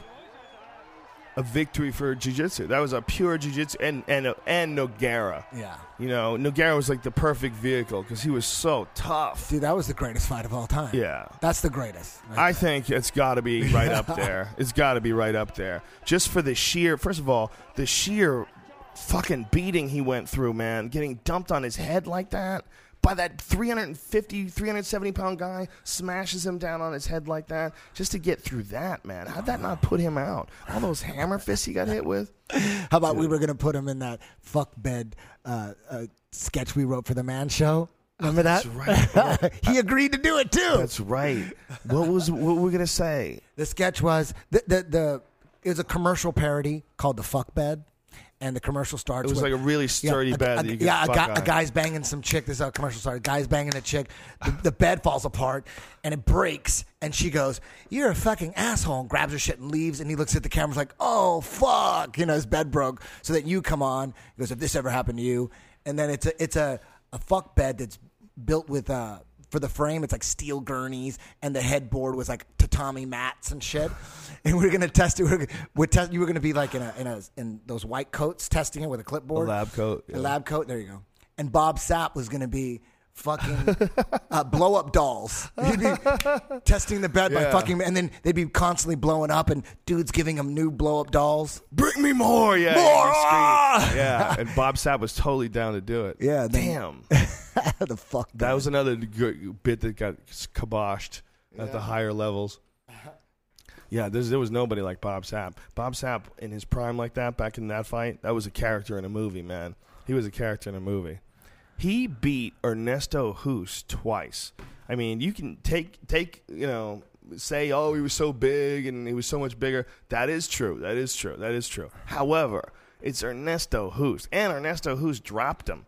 Ernesto Hus dropped him with a fucking leg kick. He dropped him once, I think, with a leg kick and once with a body shot. So it wasn't like he didn't sustain damage. He had to pull himself out of the fire to beat that guy. He would have been perfect for WWE, right? Fuck yeah. Come on, Bob Sapp. God. Vince McMahon is not doing his homework. Well, I just don't know how long you can stay that big. You can't just stay that big forever. The Rock has. No one's that big, man. Okay. No one's that big. Come on, no one's ever stayed that big. He wasn't that tall. He was 6'4". And just wide as hell. Giant. 350 all muscle? Holy shit. I've never seen a human being in life that was real that looked like Bob Sapp. Damn. Never. There was nobody like him. Yeah. Just his sheer size, like you couldn't reach him. He could put his arms out and just block everything. He just had so much mass. And he got so famous in Japan. He was like Michael Jackson famous. He couldn't go anywhere. When he'd go to Japan, he would never leave his hotel room because he sticks out like a sore thumb. Yeah, he would get mobbed left and right. He was a huge, huge star in Japan. But apparently, as time went on, they started having disagreements about, financial issues, and I don't know what happened, but he walked out on a show. They were trying to get him to fight without a contract or something like that, and he said, "No, I want my contract first, and then I'll fight." And they said, "No, after the fight, we'll give you your contract." And he was like, "What? Fuck this, I'm leaving." And so he left, and then he was in trouble for a long time. And that was sort of the last of the big hurrah of Bob Sapp in Japan. He's still fighting now. I don't know where he's fighting, though. But, in Japan, that run that he had when he was a huge national superstar, he would sing songs and shit. Dude, how about he had like an album. Remember the commercial he did with the bananas? Oh, my God. Dude, that was crazy. Crazy. Japanese are racist. Oh, my God. Come on. Not all of them. I take that back. They don't understand some of the racist stuff that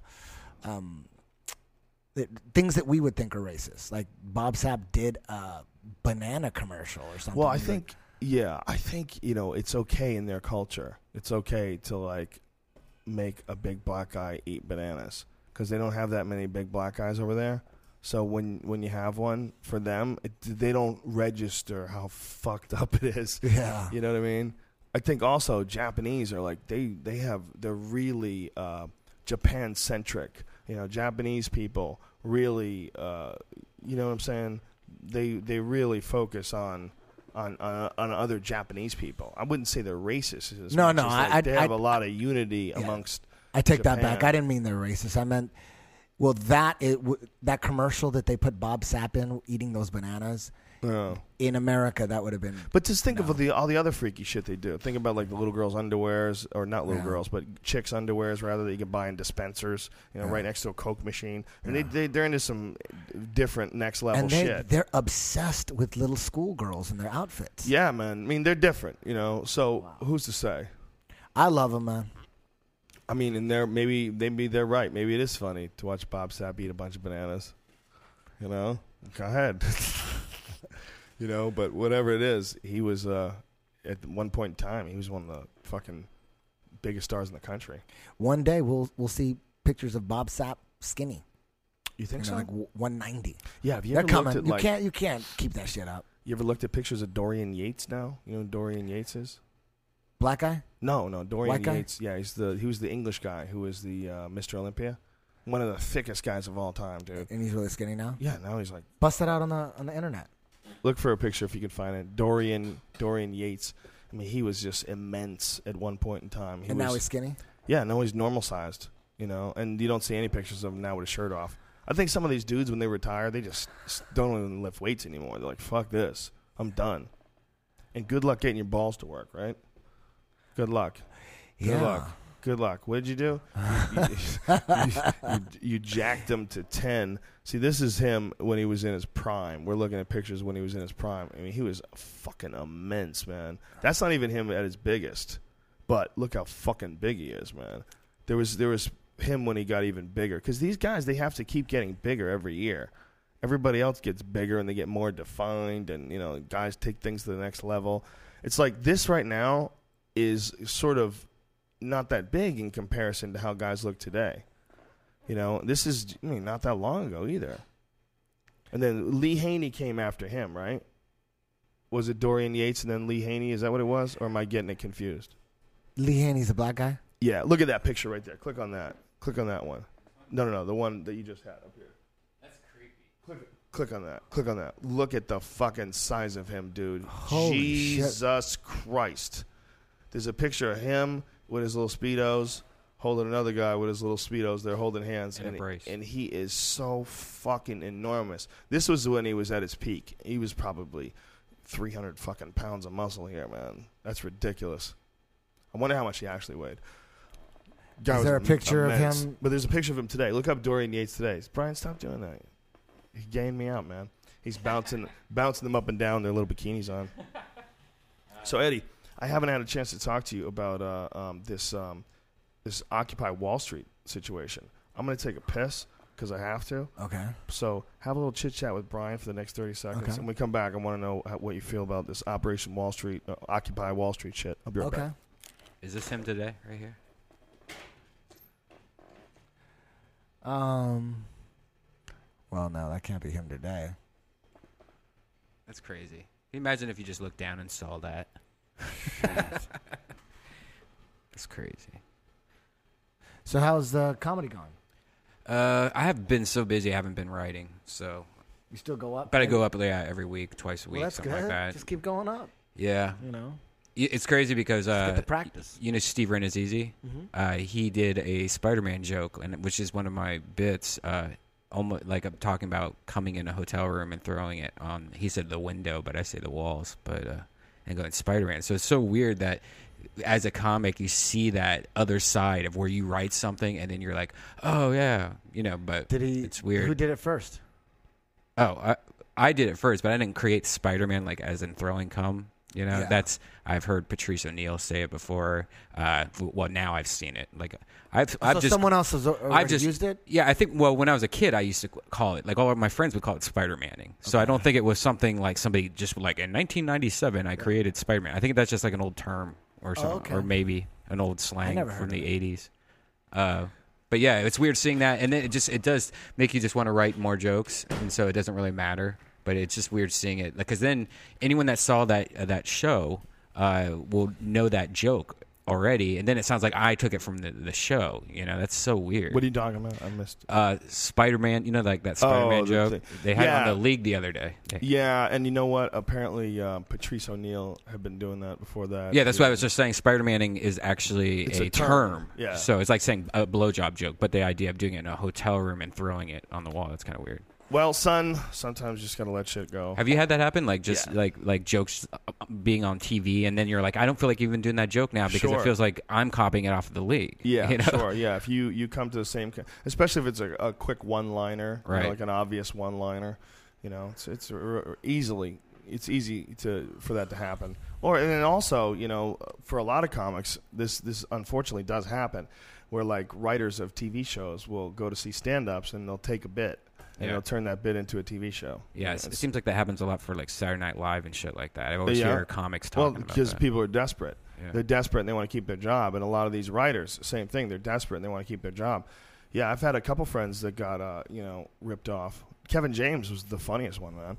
Kevin James went to he had a big development deal with NBC, and when they have a big development deal, they'll do shows, and he'll do stand-up in front of all these different writers and all these different producers, and they all tried to figure out what sort of a vehicle to develop with him.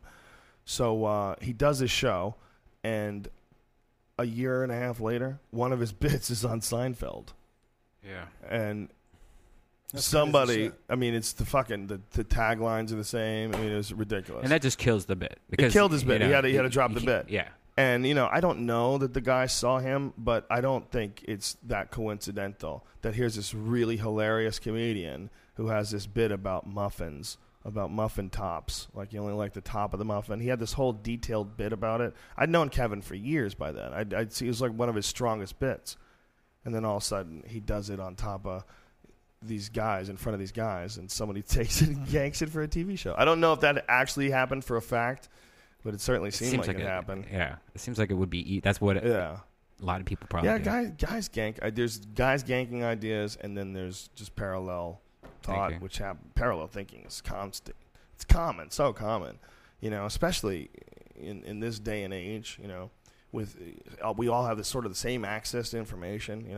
With Google and with the internet and Twitter and shit, we have way more access to information than ever before. So it's really, for someone to come to a similar conclusion to you is even more likely today, I think, than ever before. Right? What do you think? Well, I mean, in some ways, but like with my instance, it's like, all right, just having a crazy term like Spider-Man and then coming and throwing your cum like on a wall or stuff like that, which on the league it was the window. That seems really though, dude, because dudes are disgusting. Okay, and when dudes, you would think that flinging your loads like Spider-Man and making that thing, you think you're the first person to think that out? No. I'm not saying that I'm the first person to think that, but the joke of being in a hotel room and just doing anything in a hotel room and throwing it on the walls and Spider-Man on the walls. Quite honestly, and not meaning to be rude. I don't even care. I'm just saying that the problem is my joke is out. So I've heard a lot of comics talk about doing things in hotel rooms. I've heard a lot of comics talk about wrecking hotel rooms. Right,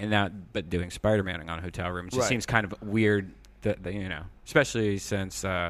Yeah, I know what you're saying, but it's one of those things they could have. You never know. They could have seen you do it, or they could have heard you do it, rather, or they could have just come up with it on their own, right? Because you came up with it, right? Right. It's all the idea of in the hotel room, yeah. It's all disgusting anyway. And stop throwing your loads around, you fucking freak. Maybe Renazizi's been hanging out with Carlos Mencia. No, Steve is a good guy. Steve Renazizi's the best. He's aces. Yeah, he's good people. And I saw him on that one show. I'm like, oh shit, he's blowing up. Yeah, he is blowing up. Yeah, what is that show he's on? League. The League. Yeah. He's a good dude. Yeah. Steve Renazizi's a funny guy. Just trying to be funny. Old school Comedy Store.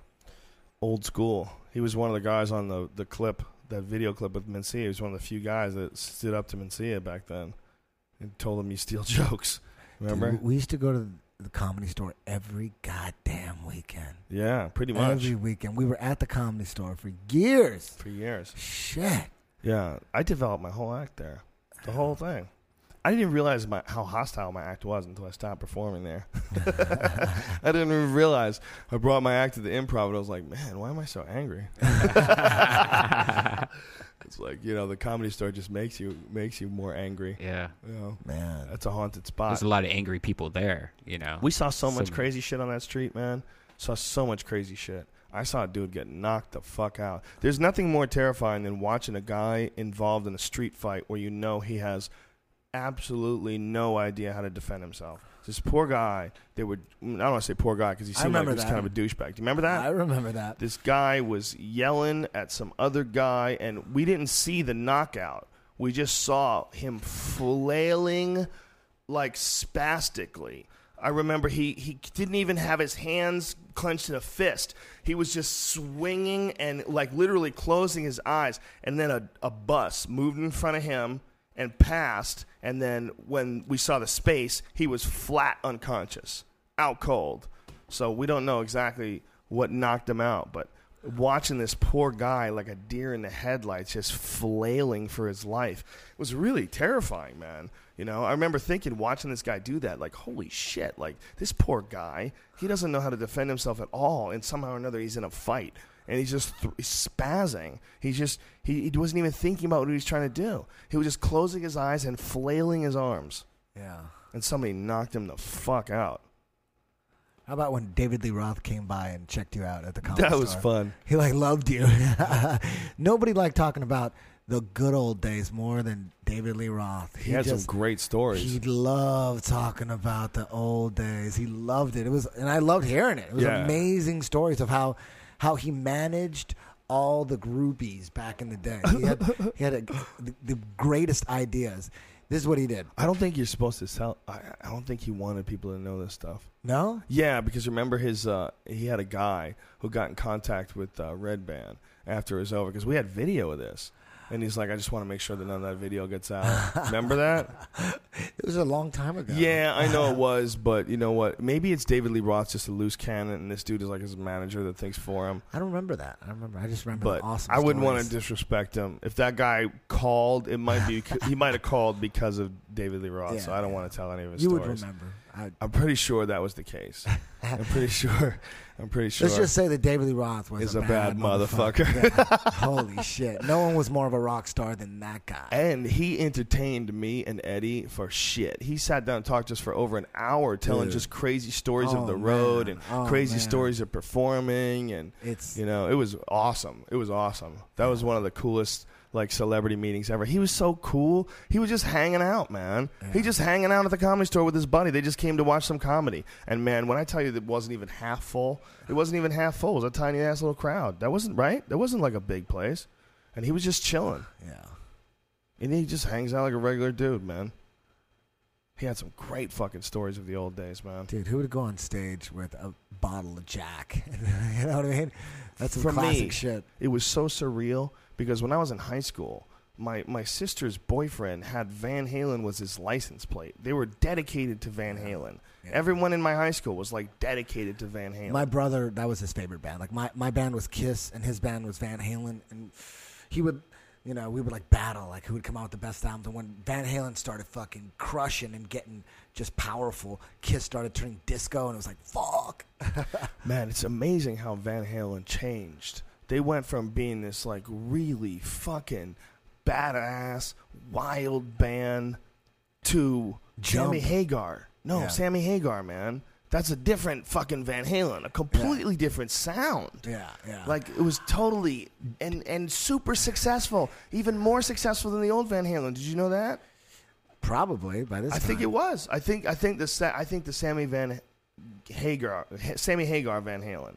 That is more successful. Hagar. I don't know. Maybe now over time, if you I might be talking out of my ass, but I think someone said that. But I think their fifth album was their last album with David Lee Roth. It was 1984, and when that came out, and Jump was their first single, and they shot that video for $600. That was the story, and it was a real low budget video, but the whole song was just really, really.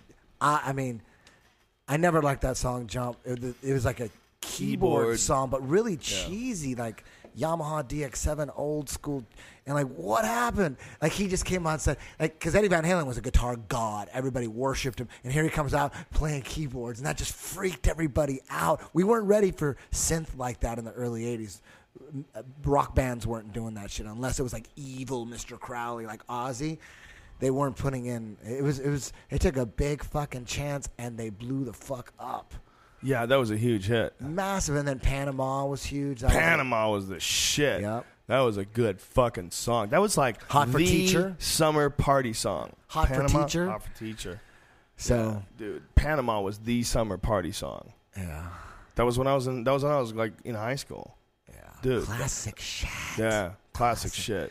Eddie Van Halen shredded. He changed the face of guitar playing. He just by himself. He just came out and just when the first album when he did that song Eruption, it's just a guitar solo.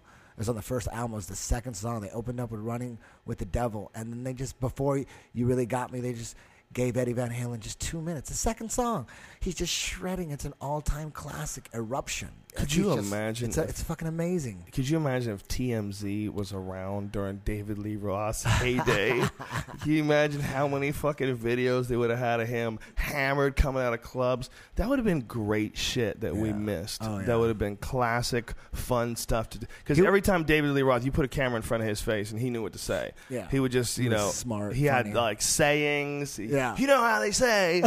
You got the voice Yeah. down. I could do it a little bit. You know, he would More. I can't. I need to hear him. If I heard him, I could do it. He had great quotes, man. Yeah, he was real good at that. He was real good at like. I thought he was going to make it as a radio DJ when they had him replace Howard Stern when Howard Stern went to satellite. I was like, wow, what a bold move. Fucking David Lee Roth. But then I thought about it. I was like, he's such a bad motherfucker. Who wouldn't want to talk to him? Yeah. You know, like let him go. Like what David Lee Roth should do is just do a fucking podcast. That's what he should do. You know, David Lee Roth podcast would be the shit. Him and Joey. Dude, are you kidding me? Joey. Dude, David Lee Roth should have an awesome fucking podcast. You know, he's a fun dude to talk to, man. Sign him, Redban. Yeah. No, I don't think he does. You check on iTunes, the David Lee Roth podcast. Are people There's no coming way to he you does. for podcasts now? And you're like, Brian's I don't a have fucking- time. They Like, I call don't him have time. the Podmaster. The Podfather. Do you have to turn people down? Podmaster. Yeah, I do. Really? Yeah. I'm the only one doing everything, so it's really hard. Well, he's blowing the fuck up, son. That's just how it is. That's a good thing. We do the Ice House Chronicles is on his label now. It's on the Death Squad label. The Ice House Chronicles is the one we do from here, where all the stand-ups that do the Ice House, they come over. We got a show tonight, folks, too, and it's not quite sold out. If you want to jump on this shit, it's Bill Burr, Joey Diaz, Tom Segura, Brian. No, not Tom Segura. Tom Segura's not going to be in No, it? it's that's right. Steve-O. Steve-O. Yeah. No Tom Segura. No, that's Friday. No Tom Segura. Friday. Tom Segura Friday. Steve-O. Who else? Brendan Walsh. Brendan Walsh. God damn, that's a fucking show. God damn, that's a show, ladies and gentlemen, for $15. Can you imagine Jamie Walsh doing stand-up? I could. Hey, mate. Mate, all of a sudden, you know, he wants to fight, and I'm like, let me take my pants off. We can't talk about that. That was a great story. That's a You great got to story. remind me Great of that story. We can't tell. Because I don't remember all the details. We can't tell without his permission. I didn't want to ruin my pants. This motherfucker thinks he can wrestle me. This motherfucker got naked. Like, he got naked? Like, why did he get naked? This motherfucker got naked and pulled guard on me. It's a wait a minute. long story. We can't talk He about got it. naked and pulled guard on you? This guy's insane. Did you guys call a fucking psychiatric ward? What happened? Imagine it, dude. Well, I took off my pants first. Wait a minute, what? I didn't want to ruin my pants, but I had underwear on. And then he took off his pants and underwear. So, And he fucking pulled God on me, mate. So I got him like, oh, I see what happened. The guy thought he was going to get some booty. No, the guy's like, you know what? You think you're taking your pants off? Well, check this out. Oh. I'm naked, motherfucker. Oh, maybe. It could be that, too. Yeah, I think it was just but like showing him up. There might be some gay shit there, too. We can't discount the possibility of gay. In that scenario, you know, that seems like a guy was just hoping everything would go right. And then he started crying. Come on. Was this in like the mean streets? was Was this crying. in an alley somewhere? No, was it's this in a Vegas hotel room. Oh, Imagine if there was a clock somewhere that had accidental gay acts. and showed the number like the national debt, and you could just see all the accidental gay acts all day. Ding, ding, ding, ding. Like Brian Callen's story and any accidental gay act. Just a clock. Just the universe recognizes when someone fucked up. Oh, Jesus. Oh, what have you done? That's a guy. We got to get Brian Callen to do his Brazilian again because he was the original Brazilian master. You know, Brian Callen is He's the original. He does a perfect Renzo Gracie Brazilian. Yeah, That's what he yeah. does. He like talks like Renzo. man. Do you have? Maybe you can Look pull that this, out. look Pull this, up. look Pull this. up. Make my cock. I don't think it's on there. Yeah, it's on YouTube. Yeah, it is on YouTube. BJJ instructor gay porn. Yeah. Something like that.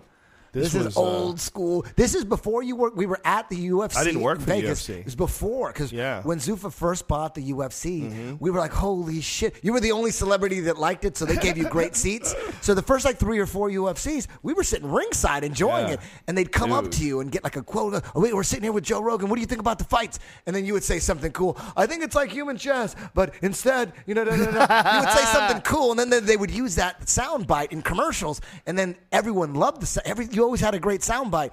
You know, a great analogy about the sport. if boxing is this is the, you know, and then Dana said, dude, you want to do some commentary? And you were like, yeah, and you did commentary. And I'm like sitting there by myself going, oh, this sucks. Remember? Yeah, like, all of a sudden I that started became working. the problem. That became a problem. Yeah. So you were like, damn, it sucks working by myself. Maybe I could get you a job at the UFC. I don't see that video online. If you look right here to the right, this is what comes up: BJJ instructor, gay porn, Cowan. No, don't put Cowan. Don't put Callan in there. Oh, I did. Wait a minute, it's right there. It's right there. Right? this No, one? the one on top of it. No, the one. That one right there. Yeah, Right that's it. there. That's it. Check this out. Old school Brian Callen before a UFC at the MGM. You know, And this is, it's like it's in a little tiny video. Maybe I just take a guy sometimes, put him to my mat, I may like that. Put the throw to him like that deep. Look, pay attention my hand now. Oh, look, that, yeah. Then I make like that. Like that. Sometimes slow. we're done. Okay. Sometimes I make like that, my friend. Pay attention now, pay attention. Look, He licked his I take a fingers. guy, I take a guy, pop, like that. Hold him down like that, I make like that. He's sucking his fingers, sticking it in the guy's ass. How we talking, my friend? Talking, motherfucker. Okay. Oh my God. Can you explain to me the condom when you have the sex? Sometimes guys don't understand. For me, my coke, what I'm gonna do now? I take a corner, big one, yeah. I mean, yeah, like that. Then when I do porn or something like that, that's what I'm gonna talk to you now. Hey, camera, guy, get my balls now, man. Get my balls now, I mean.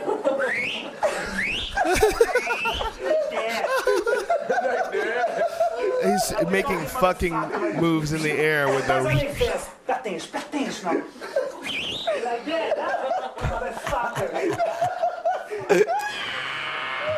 Oh my God, that was one of the. Until Joey Diaz was on the Alex Jones show, that was the funniest thing I'd ever seen in my life. It's true. That was the funniest thing I'd ever seen in my life until when Joey Diaz was on the Alex Jones show. That just. It was a that was. Can we see that, or have you already played it? We played that a gang of times. Oh. But that's, These iTunes listeners are going to hate this episode. yeah, we're sorry. We're showing a lot of things, and well, originally it was supposed to be Joey and Eddie and I, and we were going to do regular. And it's not all MMA, but we're going to talk about MMA because it's the one. Request that we get all the time is doing MMA only podcast. So what we decided to do is try to make this one as much MMA as possible, and some of that unfortunately is like visual. Yeah, maybe maybe that shouldn't be a Joe Rogan experience. Maybe it should be like something else. Maybe because you don't want to be listening to like driving around listening to Sirius radio and going like they're watching a video for a half hour. You know what I mean? That's not a bad idea. We maybe should. Or you know what? That'll motivate them to go watch the video. You know what I mean? Yeah, maybe. But yeah, that's I think also I'll weird. be fine with it. Yeah, well, I think that might have been a boring 10 minutes for people that don't know the history of it. You know, for us, it was we'll see. We'll see what they roll say. down memory lane. That fucking sucks, Who man. farted? So I wanted to ask you about this before I went to take a leak. I wanted to ask you what the fuck you think about this Occupy Wall Street shit. What is your take on all this? You know, to be honest, I haven't really looked that deeply into it. It just seems, I don't know. I mean, it's definitely good, right? Anytime there's the people unite and try to change things, that's always good, right? You know, but I don't know. Well, one of the reasons why I asked is because I've never in my whole life had more conversations about 2012, Zachariah Sitchin, Nibiru, Anunnaki. You and I have had more of these conversations than anybody. And you and I have had several of these Mayan calendar conversations and the end of the world conversations. And I hate to be like the guy who says it's all falling apart, man. It's all falling apart, man. Yeah. But if you look at it, it's all falling apart, man. It's like, how far can it fall? Is there a safety net in there somewhere? What do you mean we go bankrupt? What happens when we go bankrupt? I don't get it. I'm missing something here, man.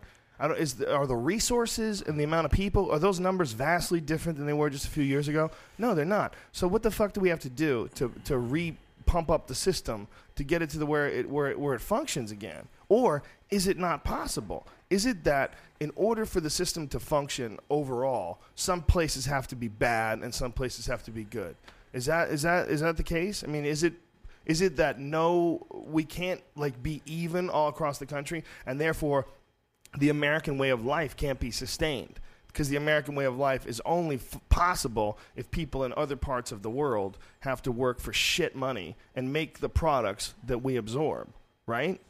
It seems like you put it all together, it seems like the powers that be are hauling ass to siphon as much money as they can. For some, doesn't it seem that way? Like all this money just being taken and trillions of dollars are going missing from the Pentagon. Like $2.3 trillion disappears. And that was in that Jesse Ventura conspiracy theory. No, that was in that, but it's real. Yeah, like Donald Rumsfeld, the day before 9/11, they said, we have a big problem. The enemy's here. The enemy's here.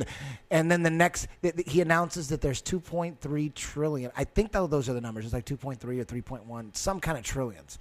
And he announces this the day before 9/11, and he's going to do something about it. They're going to look into the Pentagon. They're going to look into the accounting and all that shit the day before 9/11. And they were just stealing trillions unaccounted for. They go, we don't know where these $2.3 trillion. It just seems like they're just going out of their way. Like, well, how about the most recent one where they said there was billions of dollars missing in Iraq, and then they go, oh no, actually we found it, and the Iraqis were kind enough to watch over it and guard it for us. Yeah. The fuck you did. Yeah. The fuck you did. The fuck you found that. You found some billions of dollars just laying around. What? They were just guarding it. You didn't know where it was. And they just had it in a room somewhere for you. Oh, we're just waiting for you to ask. Rumsfeld announces this on September 10th. And then the next day, the accounting office blows up in the Pentagon. Jesus some say it was a plane. Some say it was a missile. Whatever. The next day, all the records are gone. I mean, it just seems like... I'll tell you what, man, that 9/11, there is never a better case for confirmation bias than that 9/11. September 11th, confirmation bias is when you only look at one side of the argument because you're trying to convince yourself that you're right. And in the September 11th one, man, that's one where people no one wants to admit that even the possibility that the government somehow knew about it or somehow was involved in organizing it. No one would ever, ever, ever, ever admit that. And if you admit that, like, you're a piece of shit. Yeah. It's a real tricky thing. Like, they don't want to look at the facts of the past. They don't want to look at things like Operation Northwoods or the Bay of Pigs or all the different times where it might have been a bunch of bullshit while we were in some country and while young people were getting killed for their crazy bidding. There might have been bullshit that we would have never agreed to if we knew what the fuck was really going on. Yeah. But for whatever reason, people don't want to look at that. They don't want to look at that possibility. It's incredible the amount of evidence there is that their 911 was super shady. I mean, the fact that most people don't even know 3 skyscrapers went down on 9/11. Most people, they'll tell you too. You ask them, how many skyscrapers went down? 3 went down. They just don't talk about Tower 7. That was like a 50-story skyscraper that just imploded, like a controlled demo. You could look at it, and it looks like a controlled demo. You look at it, you see it. It's on video, a bunch of different angles, and they didn't talk about it in the initial 911 commission report. They didn't even talk about why this skyscraper went down. After years of pressure and people going, what the fuck happened to Tower 7, why did it look like, why was it demo? They go, it fell at free fall speed. Everyone kept saying, it fell free fall speed. Explain that. People wanted answers. So finally, the government hired, I think they're called CIST. It's like initials for some scientific company that's funded by the government. NIST. NIST, N-I-S-T. You could see the videos on YouTube unless they've been pulled. And they had a press conference and to explain what happened to this 50-story, or it's like 47-story skyscraper that just on video got controlled demo. They're going, it fell at free fall speed. They're saying so they came up and to prove that it wasn't free fall speed. That if it was free fall speed, that it would have fell in 4.2 seconds instead of 4.4 seconds or some ridiculous thing like that. Like they were a second off, so they were just there to prove that it wasn't free fall speed. So therefore, there's no conspiracy.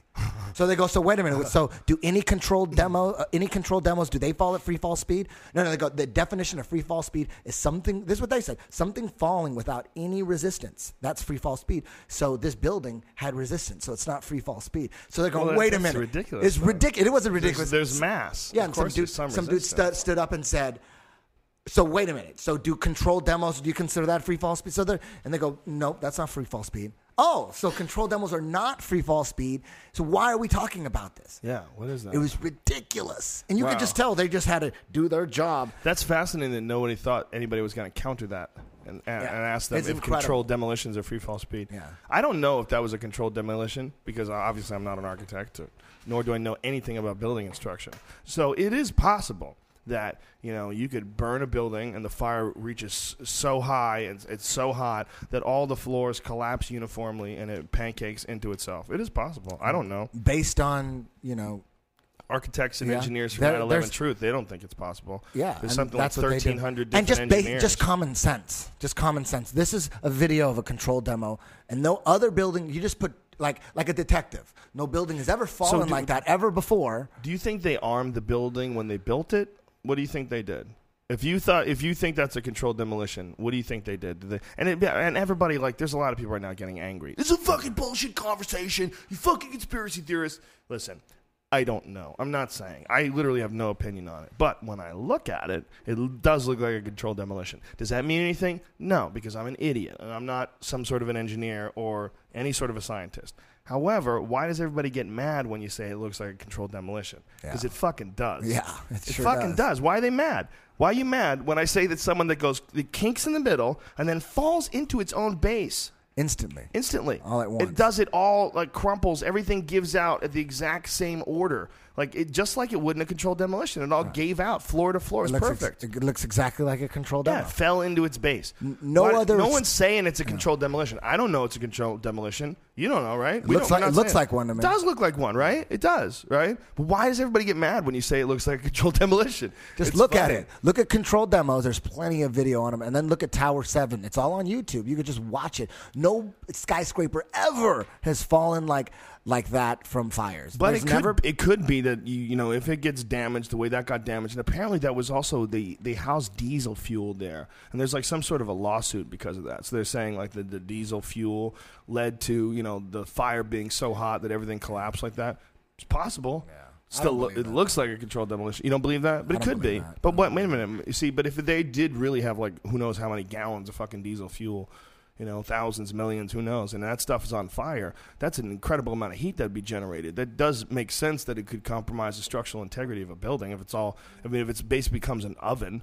If I had to bet $1 million either way and we were going to find out the answer and you have to guess, I would definitely go, okay, I would say controlled demolition. Controlled demolition. There's a lot of shady shit going on. Well, here's where it gets really crazy. And then the war started after that. It was a way to get into the war. Well, here's where it gets really crazy. That building was where the NSA had offices, the CIA had offices. Yep. The Tower Naval 7 intelligence had all kinds of secret fucking black ops shit going on there. What would you choose, Joe? You know what? Let me tell you a little story. What would you choose, Joe, if you were doing the same yes or no question that he did?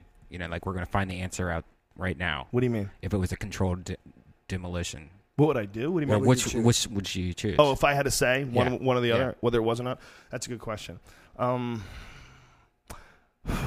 It looks like a controlled demolition. Yeah. It doesn't make sense. Was it $1 million? It was $1 million, right? $1 trillion. No, $1 million for me, $10 billion for him. Okay, $1 million. $10 billion. Joe. It's fucking really hard to guess, man. It'd be really hard to guess. Because honestly, it sounds preposterous, and this is just my Occam's razor logic, all that stuff. When I think the fact that they might have hired a whole crew to rig this building with explosives, or maybe construct the building with explosives built in. Does anybody do that? Or is it possible that this fucking two planes slammed into these giant towers, caused all this fucking damage to neighboring buildings, and it started a fire, and the fire lit up these gasoline drums that were filled with diesel fuel, and there's millions of gallons of fuel, and the whole thing inside of it became like a fucking oven and just gave out all at once. Shit. Yeah, I gotta go with. You got 10 seconds, Joe. I gotta go with controlled demolition. Yeah, fuck yeah. You would go with controlled demolition. Yeah, if I had to go, if I had to, one way or the other. I absolutely don't know. But if I would not be surprised if it was proven that it was a controlled demolition. I'm sorry, you both lost, guys. The true answer was 2 planes just crashed in there, and there was a lot of fuel in the building, and everyone's just. That's the true answer. How do you know that's for a fact, though? It is. It's just true. It's just true. You'd be surprised that not only do most regular people, Brian, you're an awesome arguer, don't know about Tower 7. But check this out. I'm at Grappler's Quest, right, and one of the refs, after in the middle of the show, we started talking about. I don't know how it came up, but he said he used to work for the FBI, and then he got out of that shit, and then he started working with Brian Simmons and with Grappler's Quest and all that stuff. And I go, so what do you think about? He started telling me how that when he had like shit jobs, like he goes, FBI is not glamorous, dude. When 911 happened, guess what I had? I had bucket duty. I had me at ground zero, just putting shit. I was doing nothing. There was no investigative work. We were just all out there, just picking up trash, man. It's like he's like talking about the FBI being. Can you imagine how much time it took to clean up 200-story skyscrapers of garbage? Dude, that would have taken like 100,000 Mexicans. They would have finished that shit in like a month. But anyways. Had to go there. He's allowed to say he's Mexican. I take advantage of that. He's Mexican. I'm liberal with that. But he was telling me this, like, fuck. It was like we were on bucket patrol. FBI is so not glamorous. It's not like it is in the movies, bro. Trust me. And I go, so what do you think about Tower 7, man? What do you think? And he goes, what do you mean Tower 7? I go, you know that Tower 7, there was a third tower that went down, didn't get hit by a plane. There's a third one that went down. And I said, the CIA had offices in there, Navy intelligence, Enron, all that. And he goes, man, you know what? They're probably just getting rid of a lot of evidence, man. That's what he said. He goes up top, they're just trying to get rid of. That's what he didn't even know about it. Could you imagine if that's really what they did? If they rigged the building to explode to get rid of evidence, shady stuff that they've been. Yeah, but wait a minute. Involved in. Do you think?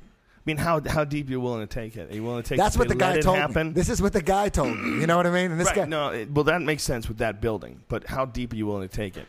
Are you willing to take it? Do you believe that they could have let 9/11 happen? They could have let those people fly those planes into those buildings? Well, I think I would, if I had to guess, it would be something similar to what they were going to do in Cuba. They were already going to do something like that, and like even Vietnam and Pearl Harbor. They government first. Maybe it's not even the government. It's people over the government.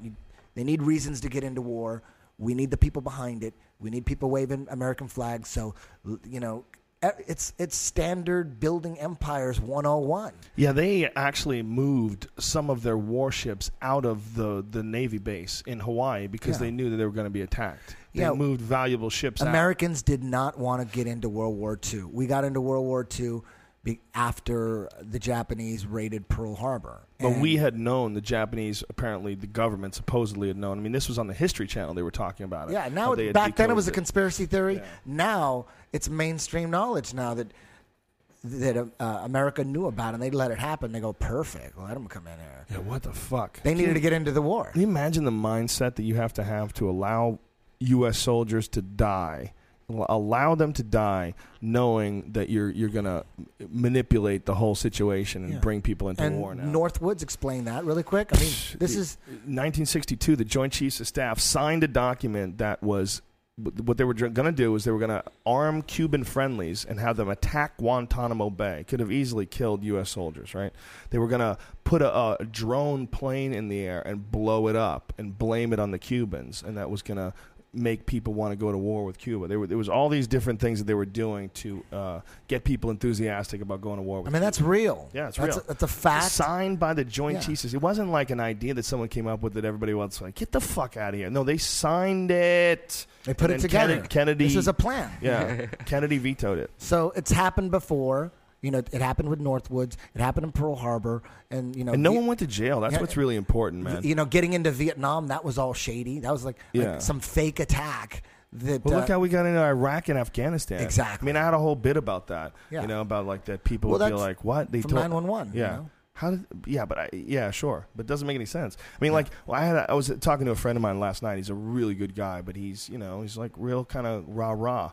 And we were having this conversation about why we're in Afghanistan. I go, do you see a threat in Afghanistan? When was the last time they even talked about like the war in Afghanistan being because there's a threat? You know what I hear about Afghanistan? I hear about trillions of dollars in minerals. I hear about 90% of the world's opium. I hear about natural gas pipelines that the Soviet Union wants to control. I hear about all these incredible resources that this place has. Yeah. And then the whole country's like in this state of chaos.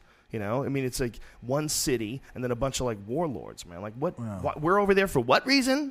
What are we doing? It's basically like if your wife cheated on you 3 times over your marriage, and then there's all this evidence that she's doing it again, and you're like, no way, she would never do it. She would never do it. Wait, there's evidence. It's not just we have like video evidence of her sucking a dick, and you don't think she's cheating.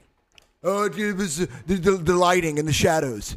Bro, you know what I mean? Photoshop, bro. Yeah, it's not real. I could do that. Anybody could do that. CGI, man. So he's the enemy. I mean, our government has done this several times. It's a fact. Yeah. And no, 911 was not. That's insane. Tower 7 went down like a controlled demo. No plane hit it. Oh, it was a fire. Like, Jesus Christ. That's incredible. But it's way sexier to think that it was a controlled demo. It's way sexier to think that there's a bunch of dudes sitting there and they go, pull it, and they hit the button and the whole thing implodes. Dude. And then they go, don't worry about it. Who's gonna know? We're gonna have to talk about this. Don't worry about it. I got it covered. Yeah.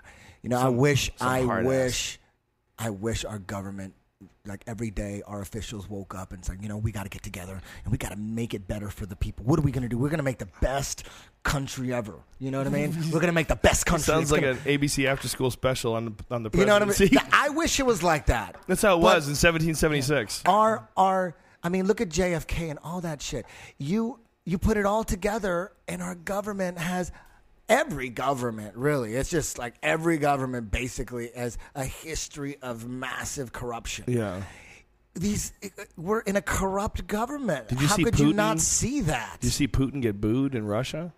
That's deep, dude. Fedor beat up Monson. Yes. And afterwards, Putin got into the ring and congratulated Fedor and thanked Monson. And I didn't see that. And they were booing him, man. He gave a speech. He started talking. They were booing him, man. Because they're fed up, man. They're fed up with this guy who's pushed himself back into power. You know, he was supposed to be elected, and then his term was over, and then that was it. But he's like right back in the mix.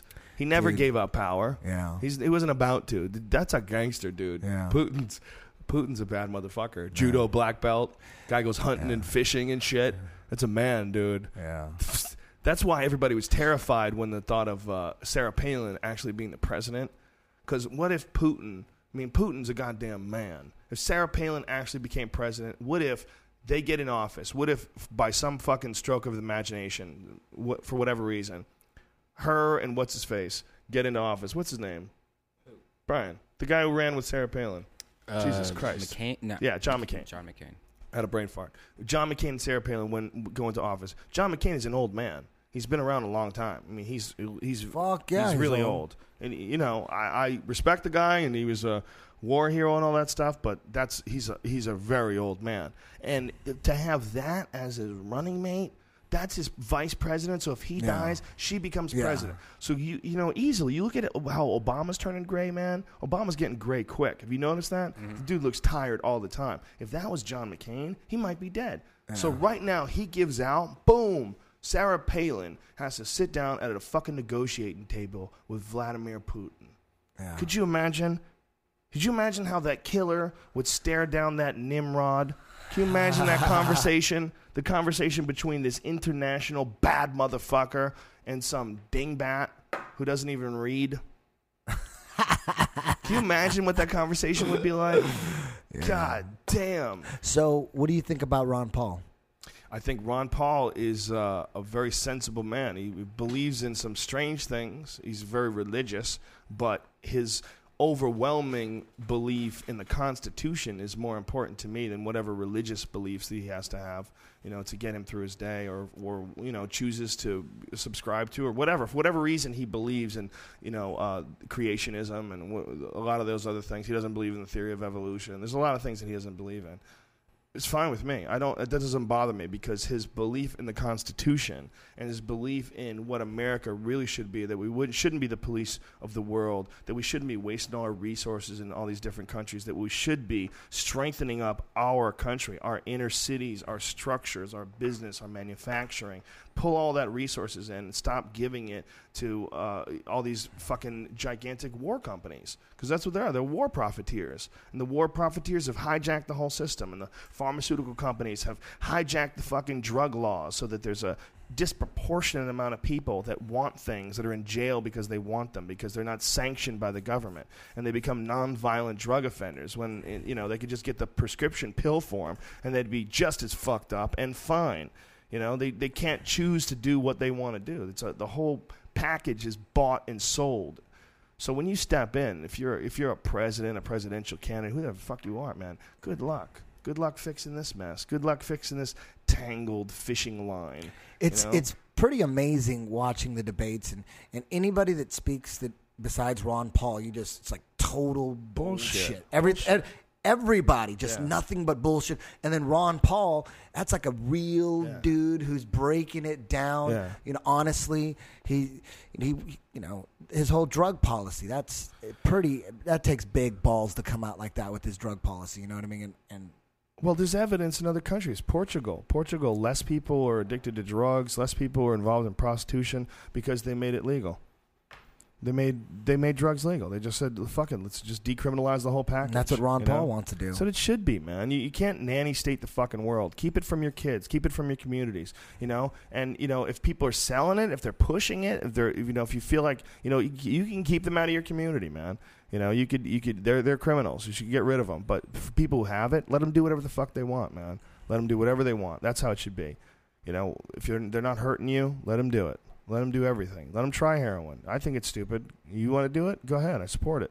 I don't want my kids to do it. I'm going to try to educate them as much as possible. Stay the fuck away from heroin. But ultimately, they can get it. They can get it anyway. Who are you going to vote for? Ghostbusters. No, that's who you're going to call, Brian. Vote for him also. Herman Cain, just for a goof. Not Ron Paul? I think the whole thing's rigged. Yeah, I'll vote for Ron Paul. Sure, I'll vote for Ron Paul. But, Ron Paul is probably not going to get into the position to be the Republican nominee. So I have to register as a Republican, which is just gross. Do you think they're going out of their way, the media, to ignore him? Sure, of course they are. I saw one show, this was the most hilarious version of it. They were talking about how Mitt Romney at the time and Rick Perry were battling out for the second and third spot. So battling out for number 2 and number 3. And then they started going into this whole battle between number 2 and number 3 and what Mitt Romney needs to do and what Rick Perry needs to do. All the while ignoring Ron Paul because he was number 1. They didn't even talk about Ron. They just talked about these two dudes battling out for 2 and 3 and who's going to emerge. Why do you think the media is ignoring him? Because he's not media-centric. He doesn't do anything that all these giant corporations want. Everything that he says is like utopia, dream state where the military-industrial complex doesn't really have control over Congress and the politicians and everyone at the top of the heap. But they really do. They really do. So what happens when he gets in place? What happens when they put him in office and then they go, we're going to do what? We're going to get out of Afghanistan? The fuck we are. Sit down, dude. And then what happens? That's exactly what's going to happen. Does he go on TV and tell it, everybody? They were just going to get him killed. I mean, what's going to happen then? Is it going to be revealed that we actually live in a 100% complete police state? And now, unfortunately, because of Mr. Paul's death, the bullshit facade gets dropped and we just fucking march people into camps? Don't you think they should redo the whole president thing? What? Don't you think they should redo the whole president thing where there's like multiple presidents, like 3? That's a good idea. A team of presidents is a good idea. Like a Justice League. Really, the presidents. idea is based on tribes of monkeys. It's really stupid. It's great for 50 monkeys. It's not good for 300 million human beings. To have one person reside over everyone, one person be our representative, and we don't trust him enough to give him more than a 4-year stretch at a time. We don't trust him to keep doing it. And after 8 years, you're done. Get the fuck out. It doesn't matter if you're the best at your job of all time. The temptation for corruption is just too powerful. We will not allow the best person for the job to continue to have this job. Yeah. We won't allow them. Even though the person who's probably best at the job has the most experience, doesn't have to be briefed, doesn't have to, is willing and able to continue it. Bill Clinton would have done another 4 years if they let him. No, I'm sorry. Next guy. Moving in. We got the next crook in town, and this guy's got his gang with him. There's Dick Cheney and Halliburton. They come with fucking shovels and bags, and you're stealing everything. That's the funniest presidency of all time. Yeah. CEO of Halliburton, a company that makes its money by fixing shit after the United States blows it up in war. They get fucking billions of dollars in no-bid contracts to fix stuff after we blow it up because the guy who used to be their CEO wants to go to war in Afghanistan and Iraq. So he forces everybody to go to war. He forces Bush into it. They make fucking insane amounts of money. And somehow or another, the whole thing takes place in front of everybody's eyes. Yeah, if that's on not TV. like a brilliant jacking, what is? Yeah, it's gangsta. Think of that. How could that even be legal? How could it even be legal? The only way it could be legal is you would have to assume that this person for sure is incapable of doing something inhumane, like going to war for any reason other than the fact that American lives are in danger. There's no way they would go to war just for profit. That's unheard of. So that has to be assumed. Otherwise, it couldn't be allowed. You wouldn't allow someone who is once the CEO of a company that fixes up shit we blow up to just start taking over and blowing things up at an unprecedented rate. Oh, what a coincidence. This guy's the vice president, and now we've blown up more shit than ever in history. Whoopsies. I mean, between... It's totally coincidental. Don't worry about that. That guy doesn't have a heart anymore, man. They got an electric heart in there pumping his shit. He's got some crazy pacemaker where he doesn't have a pulse. He's just got a pump. So his body's just pumping blood. Like, literally, he's a zombie. Dick Cheney's like an antichrist zombie. He's got no heartbeat. Think of that. I mean, is that not in the scriptures, man? A man who walks with no heartbeat and feels no remorse for the millions of deaths. That shit could be in the scriptures. That easily could be in the scriptures. Turn on your heart light. Those motherfuckers took us to war for money. Isn't that amazing? Remember that and one? They've always done it. People have always done that. Remember that one bit? We were talking about George Bush and how dumb he is. Yeah, we can go dumber. Yeah. Yeah, and you know what? They did with Sarah Palin. They did go dumber. Wow. You know, somebody took that, make that clip from my 2005 special. They took that clip and added it to a picture of Sarah Palin at the end. And it said, like, at the time, it said, yeah, we can go dumber. Can we see that? Oh, you Is it on probably won't YouTube? find it, man. You won't find it. No? I don't want to play it anyway. I don't want to hear myself to stand up. Freak myself out. Especially from 2005. I was like a little too yelly. A little too yell. What's the word? That's your early. I love early Rogan. He was Hollery. just mad all the time, man. Angry, Early Rogan. Angry before the weed. I really found it to be a tremendous waste of time now. I'm still occasionally angry, but more tongue-in-cheek than ever before. Well, as you get older, too, you start thinking, I got to pick the things I'm mad at, man. Because you can get mad at everything all day if you really want to. Yeah. I know people that get mad at everything all day. You ever see people that are in relationships that get mad at everything all day? Girls nitpick at guys, and the guy fucking fires back, and you go, wow, you guys are not handling this so well. And you guys are handling this kind of silly. You don't have to do this, you know? That's hard. It's hard to watch, man. Especially when people have kids, dude. That's when it gets hard, dude. That's when it gets hard. I got a friend who's got a kid, and him and his wife, they seem like they don't like each other. They seem like they're both upset at each other. Do I know him? Yeah. I know who you're talking about. It's unfortunate, you know. It's like, God damn, you guys got this beautiful situation here. You should love each other. Come on, get it together. You know what? Neither one of them smoke weed. That might be a part of the problem, right? I think everybody needs a little weed, man. A little perspective. Just a little perspective enhancer. You know, don't you think? When you smoke, don't you like smoking weed with your girl? Is that a nice thing? Yeah, it's the best thing, right? Yeah. It's like you chill together, you know, you hang out together. It feels better when you kiss each other, you know? It's like a super sensitivity drug, you know? Makes you super sensitive. Makes you really, really like that person, you know? All their good qualities get accentuated. You really appreciate them. Almost like you see them with new eyes.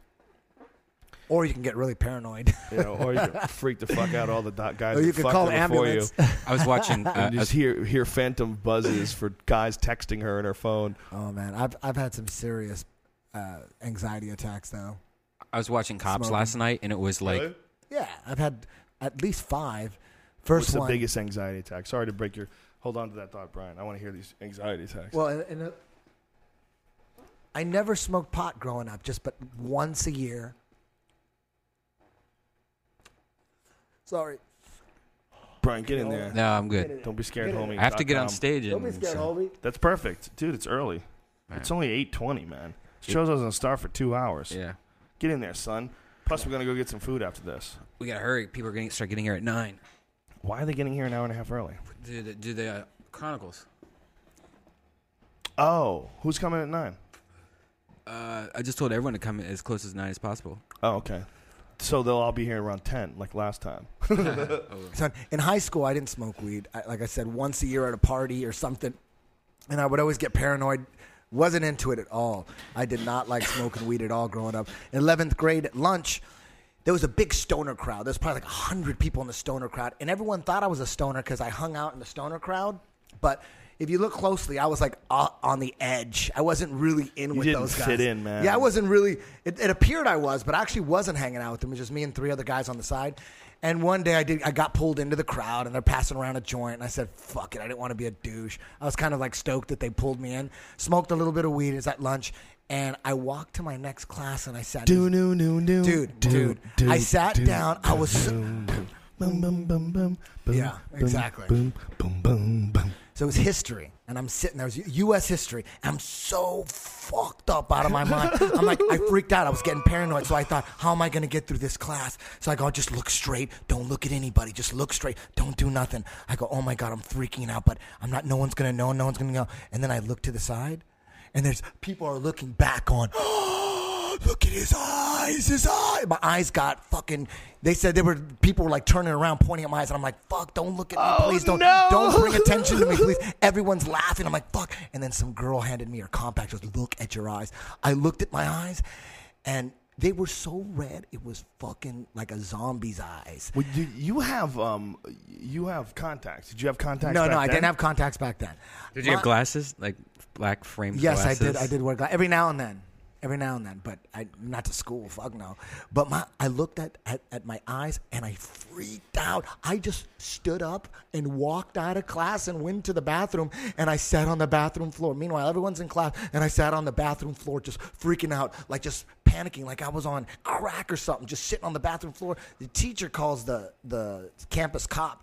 Total asshole, big ass mustache, total asshole. He opens the door. Big ass mustache. He opens I like how you put those two together. Total asshole, big ass mustache. I'll never forget him. He opens the bathroom door, and I'm sitting down, and he opens it and goes, what are you doing in here? And I immediately started crying. I'm like, oh, I'm sick. Like I pretended like I was sick, and everybody had known that I was fucked up on weed because the teacher knew, everyone was laughing. I just walked out of class. He grabbed me by the neck, picked me up, and dragged me to the principal's office. And I'm like, I just started crying just pretending that I was sick. And he knew I wasn't sick, so he brought me to the principal's office. He had a toupee on. It was awesome. And he was really cool. He goes, what's wrong? I go, I'm sick. I ate a bad corn dog.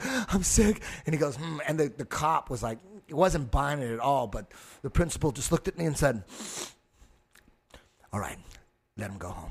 And he just let me go home, and I just walked home like all fucked up. I got home, just laid down on my bed, and I'll never forget looking at the VCR clock, just watching the minutes click by. I couldn't wait. It just seemed like it was going to last forever. Just watching the clock, please, feeling go away. I hate this feeling. I hated it. Yeah, I only got high maybe a dozen times before I started getting high with you over the course of my whole life. But one time I did when I was 15 with this girl that I dated. It was her idea, and my friend Josh. We all 3 of us got high together, and I was probably like 15, 14, maybe 14, 15, and I stole my dad's weed. He had some super strong weed, man. I mean, I was a little kid, right? And I don't know how we smoked it. I don't remember anything. But what I do remember is just lying on the couch, my whole body just tingling, like little electrical circuits are going off in my whole body. And then I was time traveling. I would be on my back on the couch, and then boom, I'd be in front of the refrigerator, and I had no recollection of how I got there. Yep. It was like instantly I appeared in front of the refrigerator, and then boom, I was in the bedroom, and I couldn't remember walking to the bedroom. It's like my short-term memory was so fucked that every few steps, my whole brain just rebooted, and I'm like, how did I get here? It erased all the steps up to get to that point. There was no memory. I mean, my brain was fucked. We were both fucked. We were giggling. But I was scared of weed after that for a while. I didn't do it again for a long time. That was a scary one. Yeah, I hated it, man. I couldn't believe that people could function and smoke weed. I didn't get it. Guys in the bands that I was in growing up, there was always one stoner or two stoners, and every time he made a mistake playing bass, I would like blame the weed. I go, see, you come in here fucking stoned. That fucking weed just fucks your brain up. Just, That's what I would do with Andy Dick on news radio. Really? Yeah, he'd come in high and he wouldn't remember his lyrics. I'm like, the freak is high again. Like, you'd be all pissed off. I was totally mad. I was such a dick to stoners growing up. Oh, me too. I was a dick. Well, you're addicted to people. I'm sorry. You're addicted to people that you're afraid of yourself being. I was afraid of being a stoner. What were you saying? I was just saying, I was watching Cops last night, and I was thinking about in the future when marijuana will probably be legal. And so this officer was just going off on this girl for having some weed. Like, it was, like maybe a quarter or something like that. But it was going off, just like going, I can't believe this weed. And I was thinking, how silly is this video going to look like in 10 years when weed's completely legal and it's like normal and everything? Like, you're going to look back at how this cop was just going fucking apeshit on something that's like vitamins. I wonder if weed is going to be legal in 10 years. I mean, I would like to think it would be, but honestly, I'm not sure. Because if you go back to like the 1970s, Hunter S. Thompson was giving speeches at universities and shit, and they were talking about legalization of marijuana, and he's like, oh, it's inevitable. Maybe a decade. That's what he said. Like, maybe a decade. Maybe never, man. 2011, illegal. In all the shit we know now, the fact that it's illegal now is absolutely preposterous. Flies in the face of science. Flies in the face of logic. There's no reason for them to be protecting us from it. The only reason to keep it legal at this point is there's two reasons. One, because you don't want to ever admit you were wrong and let all those people out of jail that you locked up for it. And two, what is the two? Don't fart in the bathtub? No. Whatever. There's no other. I don't know what my second point was. There's no logical reason. You have to be bought and paid by the pharmaceutical companies. That's the only logical reason. Either you don't want to admit that you fucked up in the past. You don't want to rephrase the laws, because then you open up this conundrum of you being guilty of locking people in jail for something that's not really a crime. It's either that or you're being bought and paid for. Somebody's paying to make sure that you don't have these things legal, because it's clear that you're not protecting anybody. But we've come a long way, though. We have in California. That dispensaries and that's like ridiculous. 14 other states, too. Dude, I've been reading about people getting arrested left and right, though. On Twitter, people always send me things about, like, some high school kid gets arrested for weed, is doing 3 years in jail. You hear about this shit. It's still happening in the country. I think it's becoming more and more legal, but every now and then you got little dips. And it's also like but one overall, out of it's it's gonna be hard to stop. Yeah, it is hard. Come on, in California, we'll never go back. You know what I'm using as a model, though? I'm using this Occupy Wall Street. It's hard to stop this Occupy Wall Street, but boy, are they fucking trying. They're getting violent. They're getting violent about it. And you see this UC Davis footage of these cops spraying these pepper spraying this shit in this kid's face. All of them, little kids at point blank range. But they're seeing them jabbing people with batons. Like, they are reacting. But all these officers are getting in trouble for it. Are they? They're getting suspended and all You know this that shit. guy So who I don't think pepper sprayed that it's too guy? crazy, because I think they realize that everyone has cameras, that they have to follow some kind of rules, because we're all going to know about it in like I would minute. like to believe that, but that Tony Baloney guy, that guy who pepper sprayed those girls in New York, like one of the first instances, right. That guy only lost 10 vacation days. 10 paid vacation days. That's it. That guy should be fired. There's no way you should be allowed to be a fucking cop. And that's what you want to do to some girls, just pepper spray them in the face? You got them all corralled in one spot. You just pepper spray them in the face? He is an officer. This is not to defend him or anything, but he is an officer, and he probably doesn't make a lot of money, I would imagine. 10 vacation days, that's ridiculous. But that is also a lot of money probably for him. So it is. It is a lot of money. It's a lot of money for him doing a job that he didn't do well. No, I'm just saying. So it is a penalty. Like, if you're an officer, you're not going to be like, dude, I'm not going to go crazy because I don't want to lose fucking 10 vacation days. So they obviously fought. The union must have fought to keep that guy in position, because that's the only thing that makes sense. It's like, when you see shit like the guy at UC Davis that pepper sprayed those kids in the face, I don't know what happened to him, but there's no way that guy should ever be in charge ever of enforcing the law. There's no way that guy should ever call himself an officer of the peace. There's a bunch of little kids. They could be my daughters. They could be my sons. They're 16, 18 years old, whatever the fuck they are, and you're pepper spraying them in the face. Fuck you, man. That's just disgusting. I don't care if they weren't listening to you. I don't care. What you're doing is disgusting. That's disgusting. It's malicious. It's sadistic. You know what you're doing. You're spraying them in the face to teach them a lesson. You're inflicting pain on them to get them away from you. And you think you're being slick about it. You think it's your job. And the world says, fuck you. And that's why the world took that guy's picture and put it online and put his email online. Photoshops. That's a bad example. Do you think I should do a pepper spray fetish video where I just get sprayed by this girl with, it's not real pepper spray, but I have to act like it is? Are you going to become a fetish porn star? I just want to know. Because I don't think I can continue to work with you in this capacity. If you start doing rape fetish videos where you get tied up in trunks. Dude, if I found out there was a real video you out there, you getting tied up in trunks, you show them your ass for $400? No, but if there's nothing porn about it, if it's just 30 minutes of me just struggling. You need to find a sponsor for the podcast, okay? That's what you need. You don't need to be sticking your ass in the air and letting these guys duct tape your mouth. They're going to fuck you, and they're going to say that you agreed to it because you're not going to read the contract. So in some fine line, oh, yeah, I'm going to get to fucking your ass. It probably is like written in there and under a bunch of legal mumbo-jumbo as long as the client understands that forcible anal sex is a big part of the program. Thanks, bye. Just put Death Squad TV on it. Yeah, if I just make it and make my own fetish videos. Why don't you make videos of you getting fucked in the ass? It'll be worth a lot of money. But no ass sex. Listen, it's if just you want to make money, videos. though. There's a fetish there for people that like looking at people tied up. Let's build it up if I start my slow. own fetish of just people getting tied up, but made it really cool. Let's build it up slow. But made it really cool? Yeah, we start up with that, and then eventually we're going to go for the big bucks. We're going to have a guy fuck you. No. Come on. Would have a stunt. We need to asshole. go for the big bucks. Okay, stunt asshole. Stunt asshole. Really Get obvious. a corpse. Like No, how about we get a corpse? King Kong 1930s claymation. No, we could do it like this. Coma patient. It'll be a Coma guy, patients. like the wide shot would be a Bring it all guy, around. but the tight shot will be a girlfriend with a strap on. They won't be able to tell. It'll be like, Right. You know what I'm saying? Yeah. I mean, it's all in the editing. A black girl. You too. don't feel like compromised? How cool would that the be? idea of That'd be doing awesome. these videos doesn't... You don't think that people are going to like get off on the idea of you being taped up and maybe want to find you and tape you up? Yeah, I never thought of that angle, but that's a good angle. That's definitely. So I wouldn't do that one. I would do stuff like just guys with dirty nails. No, Feet you nails, should foot nails. do. What you should do. No, just stepping pudding before. What you should do is make one. This is a no-lose situation. Make one where you shoot laser beams out of your eyes. You stare at a girl in the eyes, and it causes her to have to suck your dick.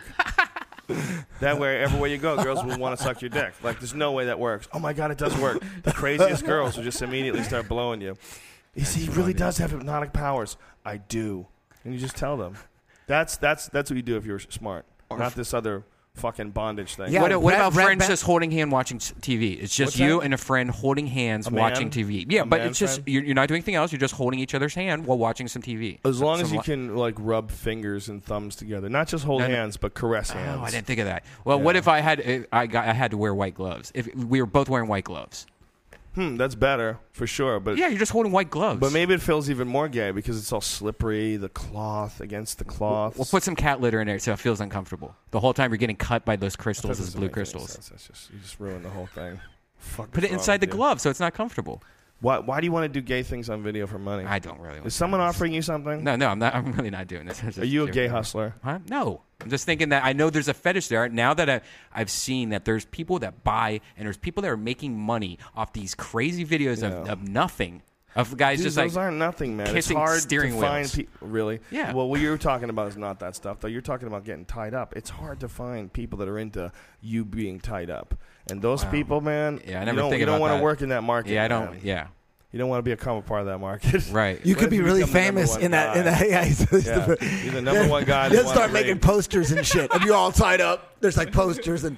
Yeah, you could be the number one guy that everybody wants to rape, and you could be like, you could be like the Tracy Lords of trunk rape videos. We get stalkers. I bet I would get a lot of Dexter fans. I bet Michael C. Hall has that. Those Does he have fans, that? like those Real creepy guys, serial just killer like fans? real murderers. I wonder, man. I wonder how many dudes out there want to be serial killers, but they don't want to go to jail. So they're like, that's not worth it. So they open up a Christian bookstore instead. Christian bookstore. Yeah, just to fight it off. Like The dudes do it like Ted Haggard to fight off the gay. They just go super, super, super Christian to try to fight off that most gay. priests. Yeah, most of them. Maybe all of them. Wouldn't that be crazy if the Catholic Church really was just an organization of kid fuckers? I mean, it was a cult, an ancient cult of kid fuckers, and they just slowly but surely integrated their way into the cities and the commonwealths. They are by the using rarest. guilt and control. But really, all they wanted to do was fuck kids. It wasn't always illegal for the priest to get laid. Yeah. They actually could get laid, like most other denominations, but they were getting too much pussy. They were like rock stars, and like the dudes that were going to the church, they were like hating on the priest because their wives wanted to bone him. So people were leaving, and then they decided, you know what, to save the church, we gotta outlaw getting laid for these dudes. Can you imagine what the priests at the time when they were thinking about outlawing pussy, what they were thinking? Their lives were coming to a fucking halt. Yeah, they probably thought about the same way all those Wall Street people started talking when they started talking about cracking down on Wall Street. Yeah, everybody like the party's over, what? sir. What? The party's over. Yeah, no shit. They're probably fighting it. Can you imagine the fucking priests that were fighting this, going to the What? emperor? But your highness, That's please. the reason why I became a priest. Yeah, So then all priests would be those the guys end up ones. quitting, right? Like Yeah. they're like, fuck that. You know what I mean? No more pussy. Fuck. They quit. So the only guys that would take the job are dudes that didn't give a fuck about pussy. What came first? The confession booth or where a priest couldn't get pussy anymore? Which came first? That's very important. Couldn't get pussy, of course. You think so? That came first? And then the Definitely. confession booth came Definitely. after that? Definitely. Really? Yeah. I wonder. And the confession booth for little kids was probably like the plastic container of a fleshlight. Maybe they really tried to keep it together, and for a while they just beat off in there while girls told crazy fuck stories. They go, were yeah, just- you know what? They were just- outlawed the pussy yeah, first, but and then let they them- go, you know what? We got to come up with something else, some give you a confession. little beat off So that was the beat off box. That's why they had crazy robes. You can't. Loads just disappear under those things. Yeah, You know, I remember those the robes. first time I was going to catechism, and that's like school to train how to be a Catholic. You know what I mean? I'm a kid, and they told us about confession. We got to go to confession, and I was like, fuck. I mean, I was thinking, am I gonna have to talk about me playing with myself? You know what I mean? Like that was a big concern because I really believed that this priest had connections with God, and now God's gonna find out that I'm beating off. So that was a big concern, and I asked my catechism teacher. I'm like, because you're supposed to say all your sins, and then at the end, please God forgive me for all of these sins and all my other past sins, like the ones you couldn't remember. Right. So I asked my catechism teacher, what if I don't say, I leave one of my sins out? Could that part at the end cover it for, like these and all my other sins? When she goes, nope, if you remember it, you got to say it. I'm like, oh, Jesus, how the fuck am I going to confess playing with myself? I didn't call it beating off. We didn't call it jerking off. It was like playing with myself. I was like 8 years old going, fuck, this is going to be hard. So I practiced that shit. And I just wanted to fucking blaze right through it, right over it, and not hesitate. So I'm like, you know, hi, this is my first confession. These are my sins. I stole a candy bar. I yelled at my brother. I lied to my mom. I played with myself. I cheated on homework. And, you know, I just like go right over Stuffed it in there. I just put it in there real Stuffed quick. it in there. I was hoping he wouldn't ask about it. Like, I was hoping he wouldn't go, wait a minute. Back up a little bit there. What do you mean by playing with yourself? I'm like, oh, that was my nightmare. And he did. They never asked me to explain myself. He didn't. Oh, No, he didn't. He didn't. Dude, what a panic it would be if that's the only one he picked up on. You did what? What is Played with yourself. What does that mean? Explain what do you- yourself. Describe to me in good. You're like, Yeah. No, you hear the clank of glass on aluminum as he unscrews his jar of Vaseline. wait a minute, back up a little bit. Hold on. Back up. Hold on 1 second. What did you do? What did you do? In detail. Yeah. Okay. All right. Okay, I'm not going to talk. I just want to hear you. How often do you play with yourself, son? Well, I was alone in the tub and I just was washing it and it felt so good I didn't want to stop washing it. And next thing you know, I wasn't even washing it anymore. I was just. It was sinful. It was just for pleasure. What did you do? Man, my dick was so small back then when I started playing with myself. I couldn't like beat off, you know, like jerk off like you normally do. I like rubbed my hands Like an together Indian? Like like you're an starting a fire? Indian. Yes, I would like I was starting a fire on my little Peter. Yeah, man, that's the way I jerked off. That's hilarious. What do you call it now, Eddie? Jerking off. No, I mean you're Peter. Do you have a name? My Little dick? Conan. You don't have like a name for it? No. It doesn't need a name. Do you, Joe? When it's Do you that have a name big. for your dick? No, but I think I want to name it now. Now that you I bring it know. up. You have to call your dick something. I want to call it Little Conan. Little Conan? Little Conan the Barbarian. Little Did you Hercules. see that video? I have a feeling Did you that see was already Did you your see that name. fucking video of the guy? The guy has the the face in his crotch. There's a bunch of people that have faces in their crotches. No. What are you talking about? The Big Bad Wolf. Have you ever seen yeah. I watched that. That was fucking hilarious. How bizarre is that? Is that one of the most bizarre things creepy. ever? Yeah. Can you imagine Folks, shrooming? Look it up online. It's a video on YouTube called The Big Bad Wolf. Have you seen it? You haven't seen it, Eddie? It's fucking awesome. Should we play it? I don't know if we could get in trouble for that. Yeah. Yeah. Is it somebody's sketch? Yeah. Like that? Somebody made it. Yeah. Go find it online because it's fucking hilarious. I don't even want to tell you what it is. It's just bizarre. It's so good. Oh, that's a cool thing about, online. All you have to do is put something out there, and if it's good, it will spread. Everything spreads. That video of Joey Diaz crashing through the thing, it didn't work? It didn't come through for you? No, I'm going to have to get... You tried to download it on your phone, it didn't work. Right. Did you try to download it on your computer? It's nudity, though, right?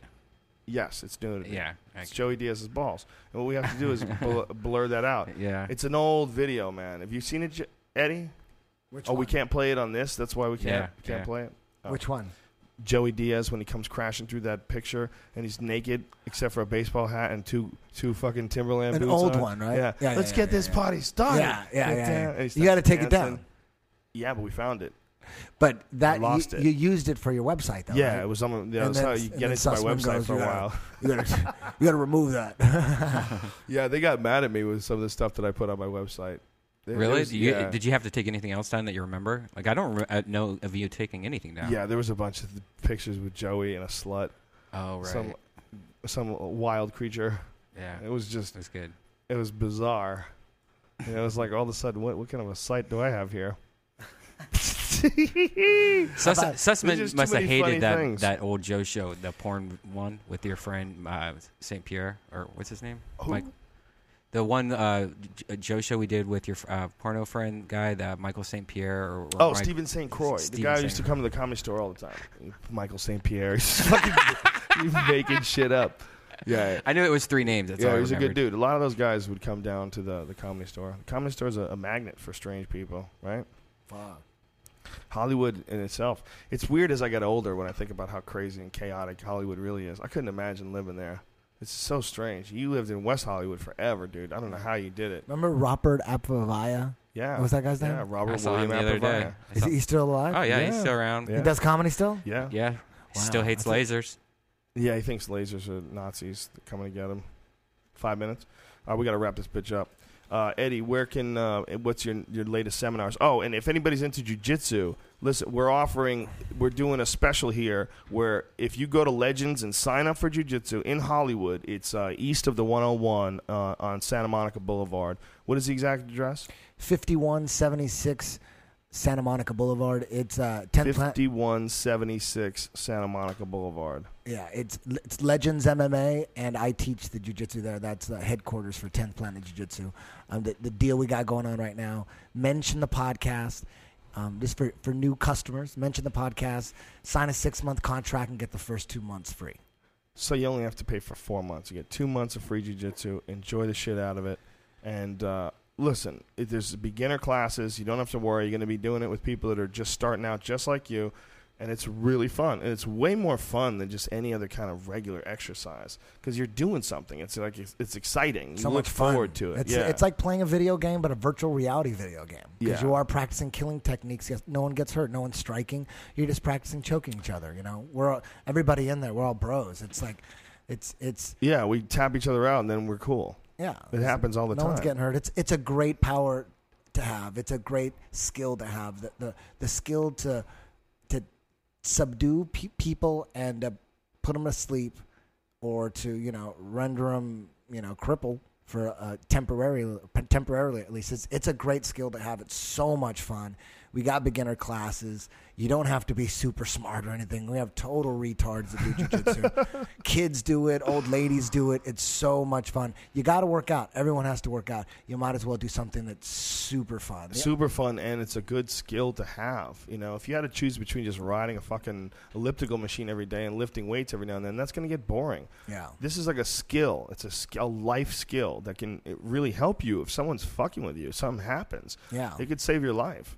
Yeah, getting addicted to video games is not going to save your life. Yeah. Playing golf isn't going to save your life. Lifting weights can help in saving your life, but jiu-jitsu, That really can save your life. You and I both, when we lift weights just to get stronger at jiu-jitsu. You know, there's guys who lift weights to look good, do like bicep curls, like they work on certain specific things to look good.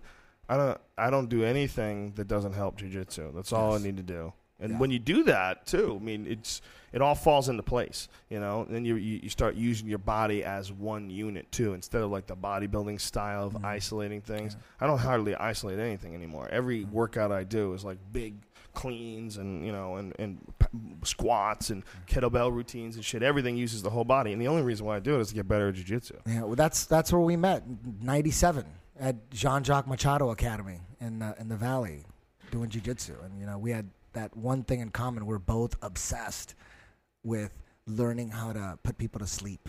It's so much fun. Yeah, martial arts, man. I think every young man should learn martial arts, and not just to be a fighter, to learn about yourself. Just to push yourself, to put yourself into difficult situations where you're nervous, and to overcome it, and to learn from failure, and so important, man, for your development of your character. So important for shaping your worldview and relaxing you as a person. It's not what everybody thinks it is, man. It's not like a bunch of people trying to be badasses. It's not. It's not at all. It's not. It's really cool people.